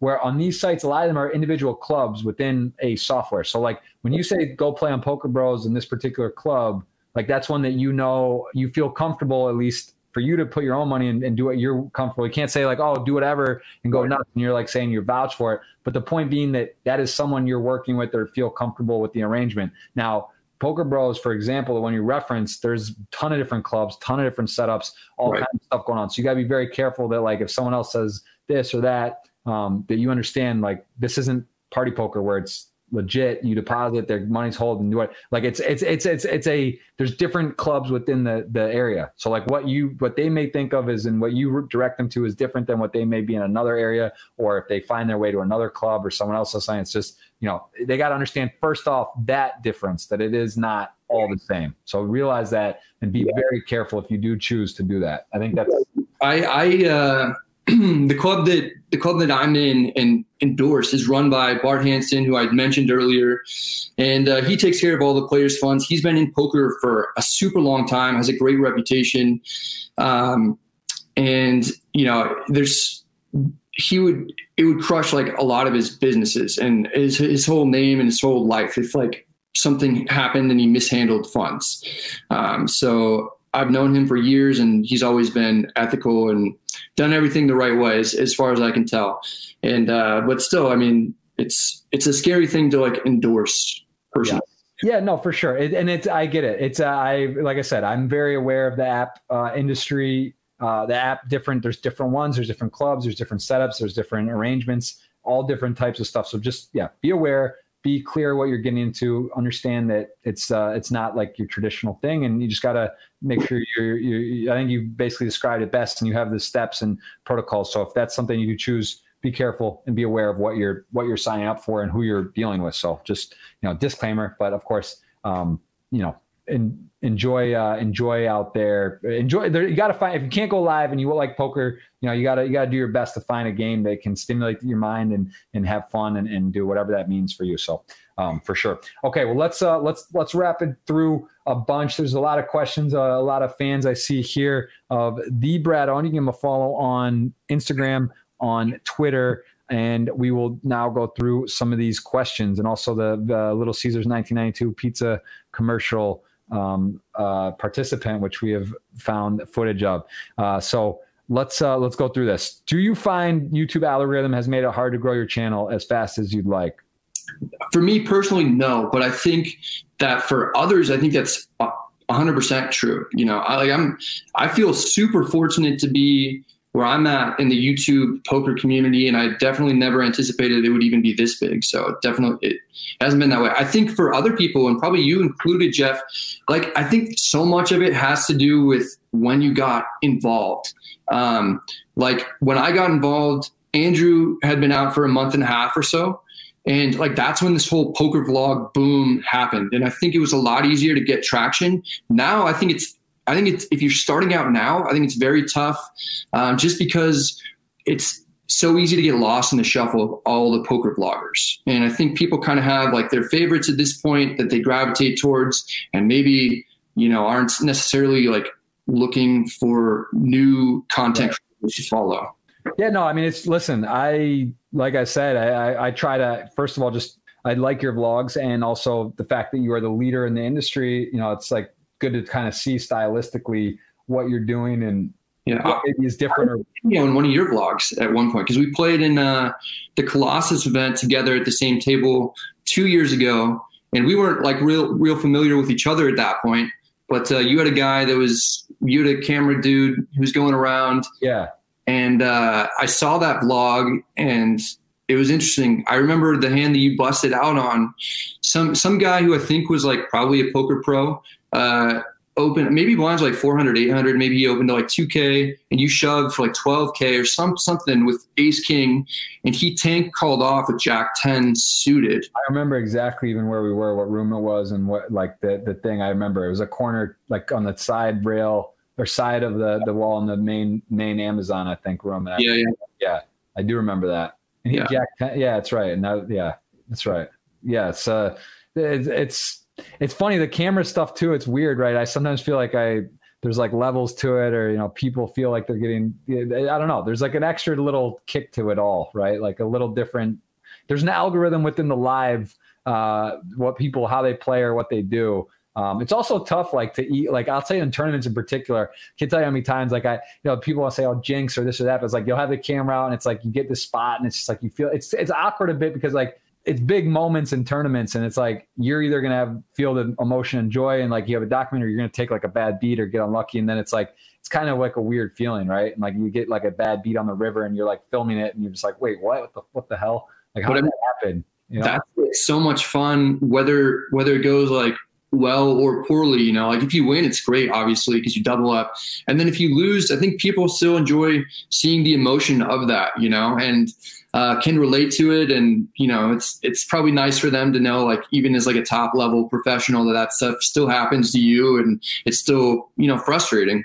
Yes. But yeah, no, it is. It's crazy. I mean, it's kind of wild to see too, looking back on some of the, again, like the journaling, documenting, right? It's like all these tournaments kind of blend together, the years, the things you look back and like, man, that was fun. And, honestly too, I think part of it is like Doug Polk, for example, he won the one drop when he was like doing his vlogs and like won 100K for 3 million. It's like early in his, and it's just like, of course that's going to be like a ridiculous thing. Like I have, I don't, I haven't had like a big breakout score event, like from a live thing, which is, that stuff helps, right? Like streaming or online, it helps. And so close to like winning, you final table like several events and like how important is that for you to get a bracelet? It is. It's less now, but I think for a while I was really chasing. I mean, I have a second, like I had it all in ace jack, the king 10, 2011 versus Mark Radoja in a 5K shootout, which was like, he had like 15 blinds, I had 13, and it was all in, so like, it was like literally as close as you could get, like one hand away essentially in like a 60-40 spot. And, I've had some thirds and fifths and WPTs too, thirds and stuff. And it's, it would be nice, right? Like same thing. Like I want my kids to be like, it's one thing to like have some wins and live stuff. It's like, all right, I won a WPT, I won a World Series bracelet. And, my motives and my goals have sort of shifted a bit on like what I think is important in that. But I, of course, like definitely want to have, a major title, but I just like the terms of the volume playing, it's going to be less than that stuff. So, but you never know, right? It doesn't, and also I think it's about quality. Like that's also a shift I would say about the World Series. You're asking how many events, like I would much rather play the ones I really want to play and take some time off and relax and do it right than like, I think in the past where I've just been like, all right, I'm going to play every event. I bust, I'm in the next one. Next day, it's a 1K event I'm going to play. Whereas all right, no, let's sit out, play the 5K, come on time, do it right, play, do it that way. I think that's the better way. And I think I'm kind of going to shift in that in general, right, to do it. And I think it's actually just better all around to do it the more quality and less crazy. So I think that would be one change to make. But man, if you get into tournament stuff, I think you'll really enjoy it. And I think I'm pretty, your viewers would probably, it'd be interesting to kind of shift and like do like a patch of that or like were you planning on playing the World Series events other than the main or just really the main? Yeah. I mean, I'd probably play like 10 events or so this year if things went, normal. Right. Okay. Let's get back to this stuff. What is do you edit your vlogs? We already covered that. You do, right? You edit all your own vlogs? Yeah. Being a YouTuber helps you in the world of poker. Not really sure how to view that question, but do you feel some advantages from being a YouTuber, like from doing? I think advantages just in terms of like opportunities. I mean, if I wasn't doing the YouTube stuff, I wouldn't have the chance to go to like Spain, for instance, to work with 888. Obviously, like the connections that I have now helps being friends with, Jason Somerville and doing this podcast. Actually, you and I met at Run It Up Reno, that's the first time we really talked. Yeah, that was at in the sports book. We were hanging out there. I knew I liked you because my girlfriend and I, we were going to play beer pong, and you're like, I love beer pong. Like, but you had a tournament, or it was already late. It was already like midnight or something, and you're like, I want to go, but that's the whole. I'm telling you, man. I'm not that I'm not fun or whatever. I'm just like, I married. I have a child, and it's like. Like those, not that I'll never go out or do something, but it's just like in those spots, like I'd always be like, if it's closer, I'm like, it'd be like let's go, whatever. And then I'm kind of more, laid back, like in those like 50-50s, I'm usually just like, all right, I'm just going to get some sleep and, not go out and drink and go to some, bar and stuff. But I do remember that. That was fun, man. That was good. Those Run It Ups how many have you been to? I've been to, I think 3. Yeah, it's a good time. That's a great place. So they're very, very like enthusiastic and poker really people that embrace and love the game in one area, one arena, which Jason's done a great job building that up. How do you someone asked, how do you decide who to follow on YouTube? Do you have any channels you kind of like watch all their vlogs or some of them? And like, how do you find like new YouTube people that you like to like poker specifically or?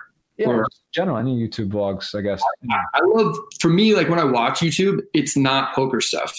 For me, like I really want to like relax and unwind. And so I'm usually watching like Joe Rogan podcasts or various other things like that. I like this channel called like Biographics, I think, which kind of just goes over like different interesting people's lives. Right. I was into like conspiracy stuff for a while. Not that I like believed in them. I just thought they were interesting. Did the U.S. make it to the moon? I mean, that one seems like pretty dumb. I agree. I think we did, but I did like the people that would really like. It's crazy, right? In conspiracy theories, like the ones that are so adamantly, like some of the bigger ones, like the JFK. JFK seems like something was odd with that one. Like even the U.S. government at one point said it was likely that there was some kind of I don't know what, there was some kind of like court case that was around the JFK thing like years later, and they determined, like it said like in a government court, that it was likely that there was a governmental conspiracy. It's that have you seen the Zapruder film? Did you ever watch like the actual shot? Yeah. That's pretty crazy. I think I saw it like 2 years ago or 3 years ago. Like I got out of the movie came out and I was like watching the one, and then I wanted to see the footage of it, and it's just insane. Like the fact that the technology and the person who did it or whatever, like that they could execute a shot on a moving car to hit him in the head. It seems like like it couldn't have been like more than, it's not like it was 50%. Like that shot seems almost impossible. Like, Right.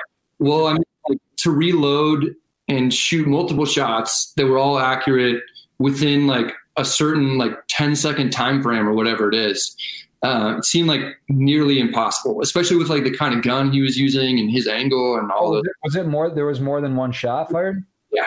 Oh, really? I didn't know. I didn't even realize that. I thought it was a one. So he was he apparently. However, wherever the gun or whatever was shot, there was multiple bullets fired at that. So it wasn't the first try shot. That's why people thought there were multiple shooters and stuff. Super interesting. Yeah, it seems crazy. And the fact that he got like a headshot, or like after one or two, they would, if they notice the shot and they hear it, then like they would protect and recover, get down. Like the fact that like just sort of like, I don't know that. Yeah. So that's a wild one. You can get lost in these things. It's a rabbit hole for sure. We need to go into there, but yeah, I mean, I really love like just learning new things on YouTube. And so, so that's kind of what I use it for, like more so than poker vlogging stuff. I'm also kind of wary about watching other poker content just because I don't want to steal stuff from other people. Like I think people do a great job, and I think that I'm just like, oh, this is awesome. And whether, maybe you forget about it like a week later, and maybe like subconsciously you want to do like something similar. And I just to not have any thing like that, it's easier for me to just kind of like avoid watching other poker vlogs, and especially Andrew's, because we're doing them from the same event a lot of the time. Right. And I don't want to see something, and he puts out his videos like a week or 2 weeks before I do. So I don't want to see his from one event that we do, and then like either want to include something or not include something based on what he put out. Right. That's actually a little interesting. That is interesting that like then, because there's going to be some overlap probably, or similar shots that you both did or that were cool. And that's almost like a little tricky, because it's like that's the way to, I guess, do it. If you just don't know or don't look, it's just like, looks like whatever. I just literally, that's your stance. Because if it's like you do watch it, then it's like, oh, and then it looks similar. There's similar stuff. Like, it's like a little tricky. But the fact that he's releasing it generally ahead, it's almost like, you got to be, and not careful, but that's something to be cognizant of, that could happen, right? I usually watch his from the same event, like after I put mine out. Right. Makes sense. Yeah. Worst beat. Is there any hand on vlogging that was like, you've seen like runner, like 0.3% or some crazy shit that like just was wild? I don't know on vlog, but I got like quad over quadded once in my poker career. That one was rough. That was like right before I started vlogging though. Wow. That's pretty dirty. I don't like it. I think the sickest part about it was that I was putting in 95% of my hours at Red Rock, where they have a bad beat jackpot. That hand happened at Bellagio, just like that happened to be there. And so I got bad beat twice, basically in the same. That's pretty wild. So that is a little bit unlucky. A lot of questions here that we've already covered, which is nice. On average, how much time you spend on video editing? You say about 20 hours. Is that the average, or? An hour per minute of like finished product. So if like it's a 15-minute video, it usually takes me like 15 hours. Wow. What is harder, growing your YouTube channel or becoming a professional poker player? Like what do you think would be harder, someone to become a successful YouTuber or a poker player? Probably becoming a successful YouTuber. I think it's probably harder, just because I think like I think I'm like really, really lucky to be where my channel is on YouTube. And I think it's super, like almost nearly impossible. If you look at all the good poker players that have content on YouTube, the amount that would like feel comfortable on their YouTube revenue, like I don't know. It's hard to explain exactly, but I just think it's like super tough to be successful in YouTube, and I've gotten like very lucky.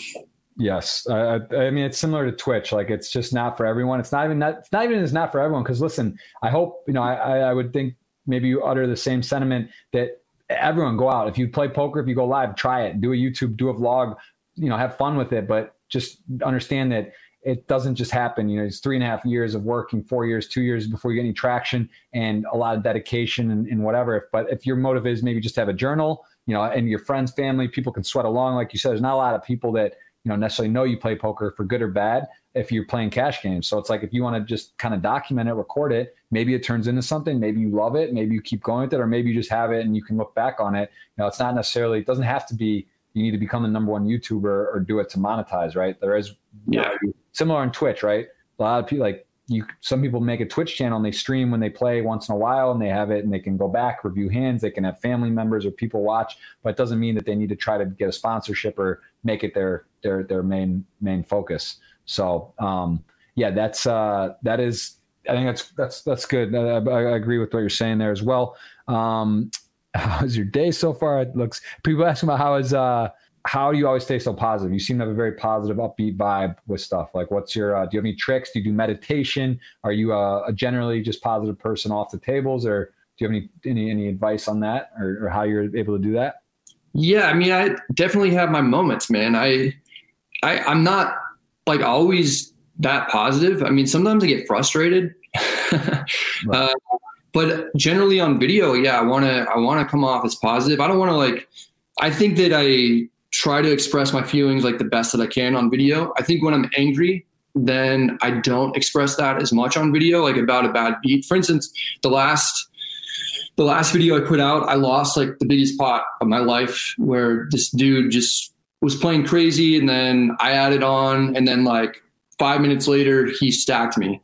And I was like pretty dejected about that. I wasn't actually angry. I was just kind of like more sad maybe than I might have like put off in my video or whatever. But yeah, I don't know. I think that I'm like super fortunate in just a ton of ways. So for the most part, I am pretty positive and pretty happy, but definitely have my moments that, maybe aren't shown as much, where I'm upset or whatever. What is your biggest win and loss? I guess playing poker live, like playing poker in a casino. In cash games, my biggest win is like 5,200 or 5,300. Just in 510. I mean, I don't have like absurd, like huge wins. And then my biggest loss is 6,000. Okay. Yeah. I saw that. Someone's actually referencing that in the chat there. God, people know I know actually I was like, oh, they know it. It's like, there's, you referenced what it is. I was like, oh, so someone knows. Okay. What are you doing instead of playing poker live now? Is there any stuff, like, are you learning a language, any reading, any shows you've picked up that are cool? Like anything that's been a change that now is part of your routine at the moment? Just working out more. I think this is such a great time to kind of recharge the batteries and focus on some self-improvement. And reading is something that I've been doing. Like, I hadn't finished a book in forever before this. And so now I'm like 20 pages away from finishing a book, which I'm really excited about. That's a big, I mean, listen, that's not something easy to do these days. Like, I can't tell you last time I've gone cover to cover on a book and rarely pick one up. So that's cool. That is nice. Feels good, right? Like, it's kind of like, all right, yeah. Like, I picked up and finished something, because it's, I feel like our what's the word? Our age, our demographic appeal. Like, we're not really, it's not like a common thing. I feel like book reading sort of lost, right? Yeah. At least I don't know a lot of people that read books. Yeah. Yeah. I'm such a slow reader, but I really enjoy reading. I really enjoy like getting all the ideas, like soaking in those ideas in a book and then finishing a book. Yeah. But that rarely happens for me these days. So yeah, just self-improvement, just working out, reading, trying to get better at online, adjusting to that, because that's something that I wasn't really doing before. And there's like so many things that I wish I was better at that not just like poker related, but just in general in life. So.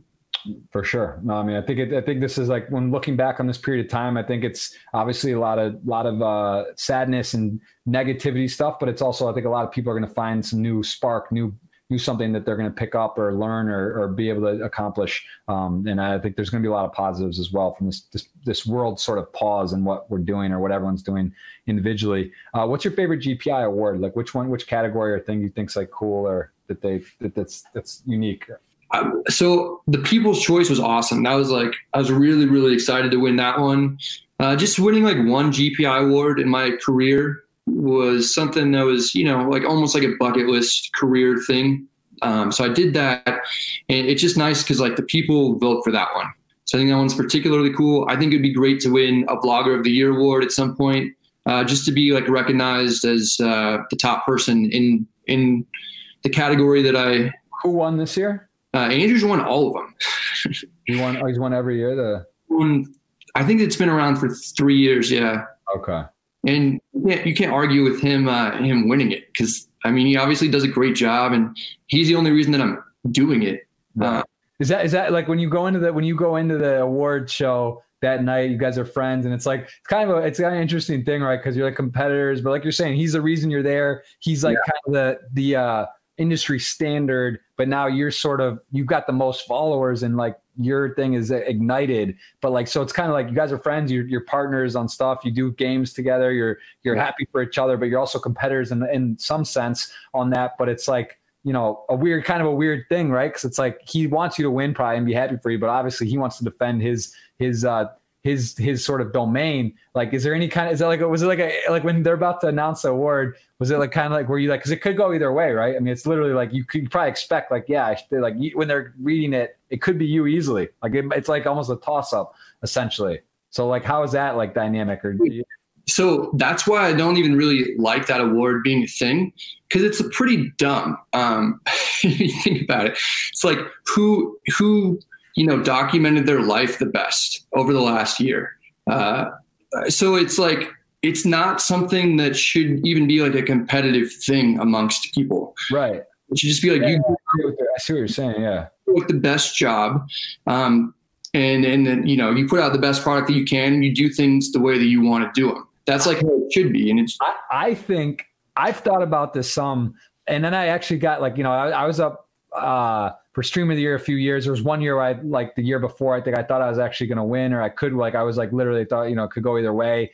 And it was like, I was like, it'd be, it's fun, right? It's great to get an award. It's great to be recognized and all that. But, I started thinking about it. I think they should actually, because those categories like Twitch and YouTube are sort of the, those are like the big ones, right? Like those are like the big content things. Like I think it would be cool to have like a vlog of the year or a stream of the year, moment of the year. Like at some point, like just kind of for fun, like add a couple more of something to sort of like where you got multiple winners within a category, and also sort of hone in on a moment or a thing, right? Because like Twitch, for example, or YouTube, right? Like there's maybe a vlog or someone that goes viral or like some situation. Like I just think it'd be kind of cool to add within the category like a couple extra nuances. But I think we could team up and do like a vlogger and streamer award show. Like best hand, whatever. All these kind of things. I got something in the pipeline that I like. I much prefer to deliver and have stuff ready and do stuff than say like, oh, I'm doing this or that, like for a couple of reasons, not only just, strategically, because people could try to do whatever. I got some cool stuff in the pipeline. I'm definitely going to, you and Andrew to talk about. So we'll do that at coming up here. I think we could do some pretty cool stuff. But for this, I got to tell this story because it's pretty funny. So for the Vlogger of the Year thing, I think Andrew was expecting me to win. Him and I were both actually doing a meetup game in LA at the Gardens Casino. Yeah. But we had the Global Poker Awards on the television there, so everybody was watching. And as the category came up, Andrew walked over to where I was sitting, and he had someone else film like, our interaction or whatever, how it was going to go. So I think he was planning on me winning and him like congratulating me, and he was going to have it and he was going to include it on his vlog. And then he won. And then, so I was like, congratulations. I I thought I was going to win. I was hoping I was going to win. I didn't. So I was like kind of upset, but like, this is my buddy, one of my best friends. And, he definitely deserved to win as well. So, but then he didn't take that clip. He didn't use it, in his video of him like actually winning the award, which is like kind of funny. Yeah, no, that's what I was gonna say. Like the feeling, I think I have a similar. I remember it was like 26, must have been 17 or for 18, I forget. But like I was there and Jamie won, same exact thing. Like Jamie, great streamer. I think there was probably a year when he should have won. But Somerville was sort of like just sort of the guy, right? Like he's like the reason. He was the original, he was the best, and does it, and then he kind of took a break, and then like that year, and it's just like. Same thing. It's like it could go multiple ways, and it's hard to call. And you don't know. Did you lose by a vote, by 10? Was it close? Should you have won or not, or does it even matter? But it's like there is a feeling of there's a feeling about it, right? It's like it's intense, right? Because it's like it's great. Like you want to win, it's competitive, but then it's kind of you think about it, all right, that's cool. Or like he deserved it too, and he's a great guy, and like it all kind of doesn't really matter. Yeah. Really, right. Like it's one of those things. Like you forget about it, or it's just not, or, you'll get, hopefully you win the next one or coming up and you'll be doing it for a while. But it's just like, it's one of those things. Like it's great to be competitive. It's great. Anytime there's competition, it's good. It's good when there's like, it's unknown who's going to win. It makes it exciting and kind of like a thing where it's like if a guy's just like, there's no competition, it's an easy choice and it's automatic. It's like less of an exciting kind of thing. Right. So I think that's good as well. But yeah, it's very cool. Let's take one or two more and then we'll wrap it up. We've been here over 2 hours. I really do appreciate the time. And this has been very insightful. I hope everyone's enjoying. And this will be out on podcast channel outlets, not just the video, but you can watch the video recap here on YouTube as well. And someone asked, do you play PokerStars or Party? Do you have accounts set up on either of those sites? No, not currently. Is that, and you did say, but would that be something of interest to you or just not at the moment based on your playing? You got the app, you got WSOP, like to forget COVID. Let's say COVID is in the past in 3 months, 2 months. Is that something you'd be interested in going and getting set up, going through the process to have it or just not really even on your radar? No, it's definitely on my radar. Like I would love to be working with some of those big companies and providing content for them and playing on their platforms and particularly probably like going to their live event series. Like I think that's something that would be even cooler is to go to those destination places and show off those. All right, let's take this and then one more. Who inspired you to pick up a camera for your first film experience? Who was the one who told you, hey man, you should do this or got you sparked to think about doing it? Well, okay. So like, watching Doug Polk and Jason Somerville in the beginning, those were like the two biggest guys like on YouTube. And so like I always thought what they did was great. Seeing Andrew's vlog is like what made me think it was like even possible for me to do it. It's just like an everyday kind of 2.5 grinder. And then my dad putting out a video that I didn't know about. That was like the worst video I've ever seen, but it had like 12,000 views or something. Put me over the edge and is the reason why I actually like started. Taking that leap and like doing that first video is really, really tough to put yourself out there and just not knowing how people are going to respond to it, like whether or not people are going to watch it, whether or not people like, I didn't know that I wanted people to watch it, to be honest. Right. I think we would only be like friends and family. And it was kind of like an embarrassing thing, like taking a shot at video editing, which I knew nothing about. And it was tough. It is. It's hard. The first step's definitely the hardest. Like just looking at the evolution, right? Probably the equipment you use now, the setup you have, the editing tools and way, like looking back 3 years ago, like same thing for me as well. It's like the microphones, the cameras, the things, you start getting better, your design, your logos, the way you do it, how you do it, like everything just kind of optimizes and it's a real journey. Right. And it's like, even I could say for myself, even in the last 2 months, made major changes to set up and also part of it is technology and what's available on the market and how the industry shifts and changes. But, I'm sure looking back at your first vlogs now, you're like, holy shit, like look at what I was doing, look at how I was filming, look at how crazy it is. But you sort of teach his own. Yeah. I mean, it looks great. You look like you're broadcasting from a comedy club. Yeah. Yeah.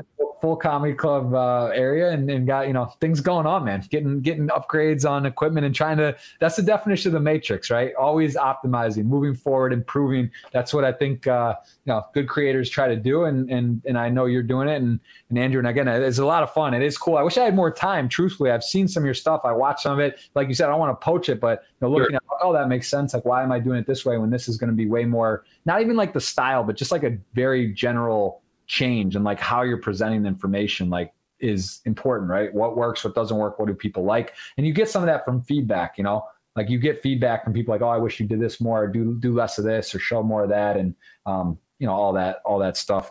Let's see, one more.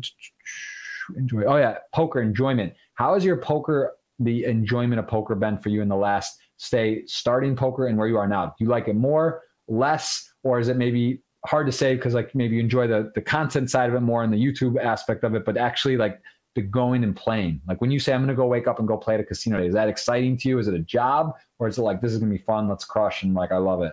Yeah, I think it's an interesting question because like the stress is pretty much gone from playing poker and depending on it for a living. So that makes it easier to enjoy, but also it's not like the best way to optimize my time as much anymore. So like creating content around poker is a better use of my time than playing poker. Right. So like, I almost feel guilty when I play now. Like I should be at home, like editing or something, but I do. Yeah. I mean, I enjoy playing a ton still. And so I think overall I enjoy playing poker more just because I don't have to stress about the money as much. And I can, it allows me to play in like bigger games from creating the content. And that's actually a pretty cool thing, is that I can take shots in like 10-25 and 10-20 and stuff, because if I film it, then I get a YouTube rebate if things don't go well. And if things do go well, then maybe I can have a big win. That's very well said. I'm the same way as you, man. It's crazy. Like I love the game. It's such a fun game, and just looking how much it's shifting. It is. I do kind of miss the times of like playing 1-2, 2-4, 5-10, like for the first times, like when I was building a role, and it's like exciting because like even if you think you're a winning player and doing well, it's kind of like unsure if you can really do it. Like could you beat variance? Are you even good at poker? Is it possible to do this and like, have the freedom to play poker and be your own business? So like all these sort of like unknown variables, like it's like the journey is part of the real fun, right? It's like, it's like same thing. If someone asked me, do you want to win the lottery? Like, would it be cool to give in $100 million today? Yeah, I mean, it would, I guess, like, right. And assuming you could be, but it's sort of like the actual grind and journey and experience of building a sustainable thing is, I think, very rewarding and very fun. And I think it's actually better that way than just like, it's also sometimes, I think about that too. Like there's times I look back on some of my biggest tournament scores and things where I've gotten second, third, fourth, maybe I would have won and I would have like been cocky and said, oh, like I'm the greatest, or like blown the money or been less motivated. Right. So I think it's like another thing I like to say, it's not about what happens. It's how you react to what happens. And a lot of times in the moments, something may seem terrible or unfair or not what's best for you, but it actually could pay dividends or be part of your plan, like that's pretty. The book that I'm reading is called David and Goliath by Malcolm Gladwell. And he talks about like that exact thing. It's about like things that you think are disadvantages at the time end up really helping you out in the long run.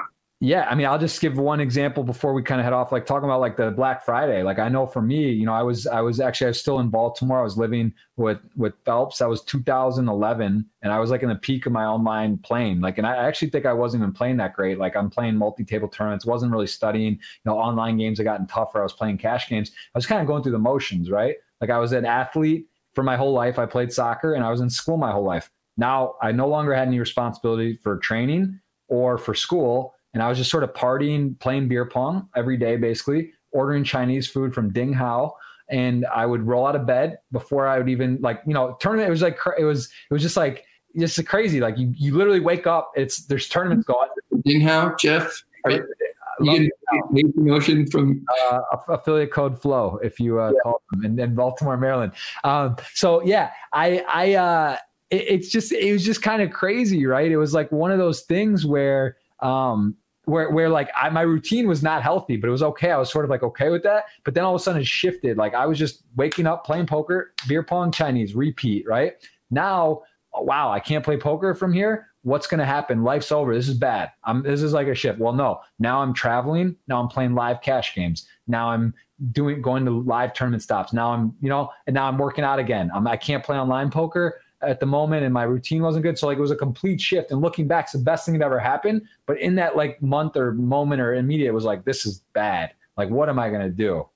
So it's like, I think it's important to really try to think about, like in general, like the COVID-19, not good, most likely for the majority of people in theory, right? But like, can you find ways to shift or maybe, recalibrate what you're doing? I think that's like an important way to look at it if you can. And that's not always the case, not always like, oh, this is a great silver lining, but a lot of times it's mental and how you're able to shift or adjust. So, yeah.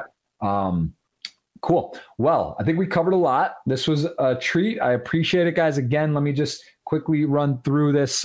We do have the question here. If you guys participated, you're eligible. We're going to roll this $55 ticket from Party Poker. We'll let Brad Owen go ahead and time that for us. And again, Instagram, Twitter, you put up stories, you keep people posted. You got your YouTube channel over 200,000, I believe, well over the lead for the poker, the biggest one.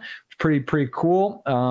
It's pretty impressive. Your Hendon Mob, which is for tournaments, you're one of the most popular players in the world, and you don't even play tournaments, barely, like literally maybe 1% of what you do or less.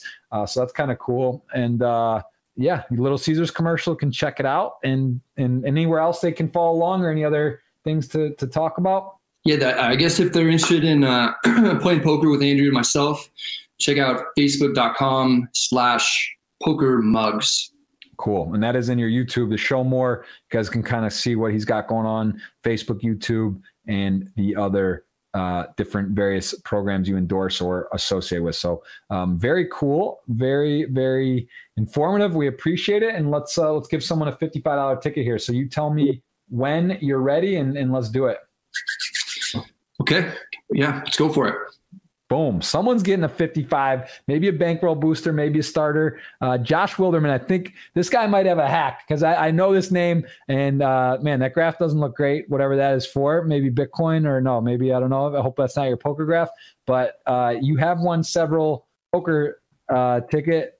And this guy has won, I think, at least 2 or 3. So I always wonder if there's a way people are circumventing. Oh my God, is this the guy? Oh, he's saying this guy. This is crazy. I think he's won like 5 giveaways. I might have to put a cap, right? That seems reasonable to cap winners at like 2 or 3, because I mean, how many raffles can you win? So I agree. Yeah. Yeah. Like, all right, I might have to change that one. Josh, you're out, buddy. Josh, that's it. That's whatever the number you won. That's what I'm capping at for winners. So, all right. Well, listen, man, I appreciate it. That's the Brad Owen. Give him a follow across the platforms. Check out his vlog. And again, I hope we get to collaborate on some projects. I got something in the pipeline I think you'll want to check out, and maybe some meetup games in the future we can organize as well, or be a part of what you guys got going on that. And yeah, man, keep doing the good fight for the industry. Definitely one of the bright lights and positive situations for poker. It's great to see you producing content and giving people something to be excited about. Yeah, man. Thanks a lot for having me on here. And I was able to not be bored for the last couple hours. I don't know what I would have been doing. Well, there you go. Hopefully you're reading, you would have been reading or whatever, but there's stuff, plenty of free time right now. There's no question about that. So use it well, be safe out there, social distance, take this thing serious. And hopefully we push through this pretty soon. All right. Cheers. Brad Owen, everyone. Enjoy it. And this is up on all the podcast outlets very soon. And please leave comments, feedback below what you thought. And go check out his vlogs. Enjoy. Thanks for listening to this episode. It was brought to you in partnership with Party Poker. Go to partypoker.com to play tournaments, cash games, and improve your poker game. Make sure you subscribe to the podcast to hear all of my future episodes.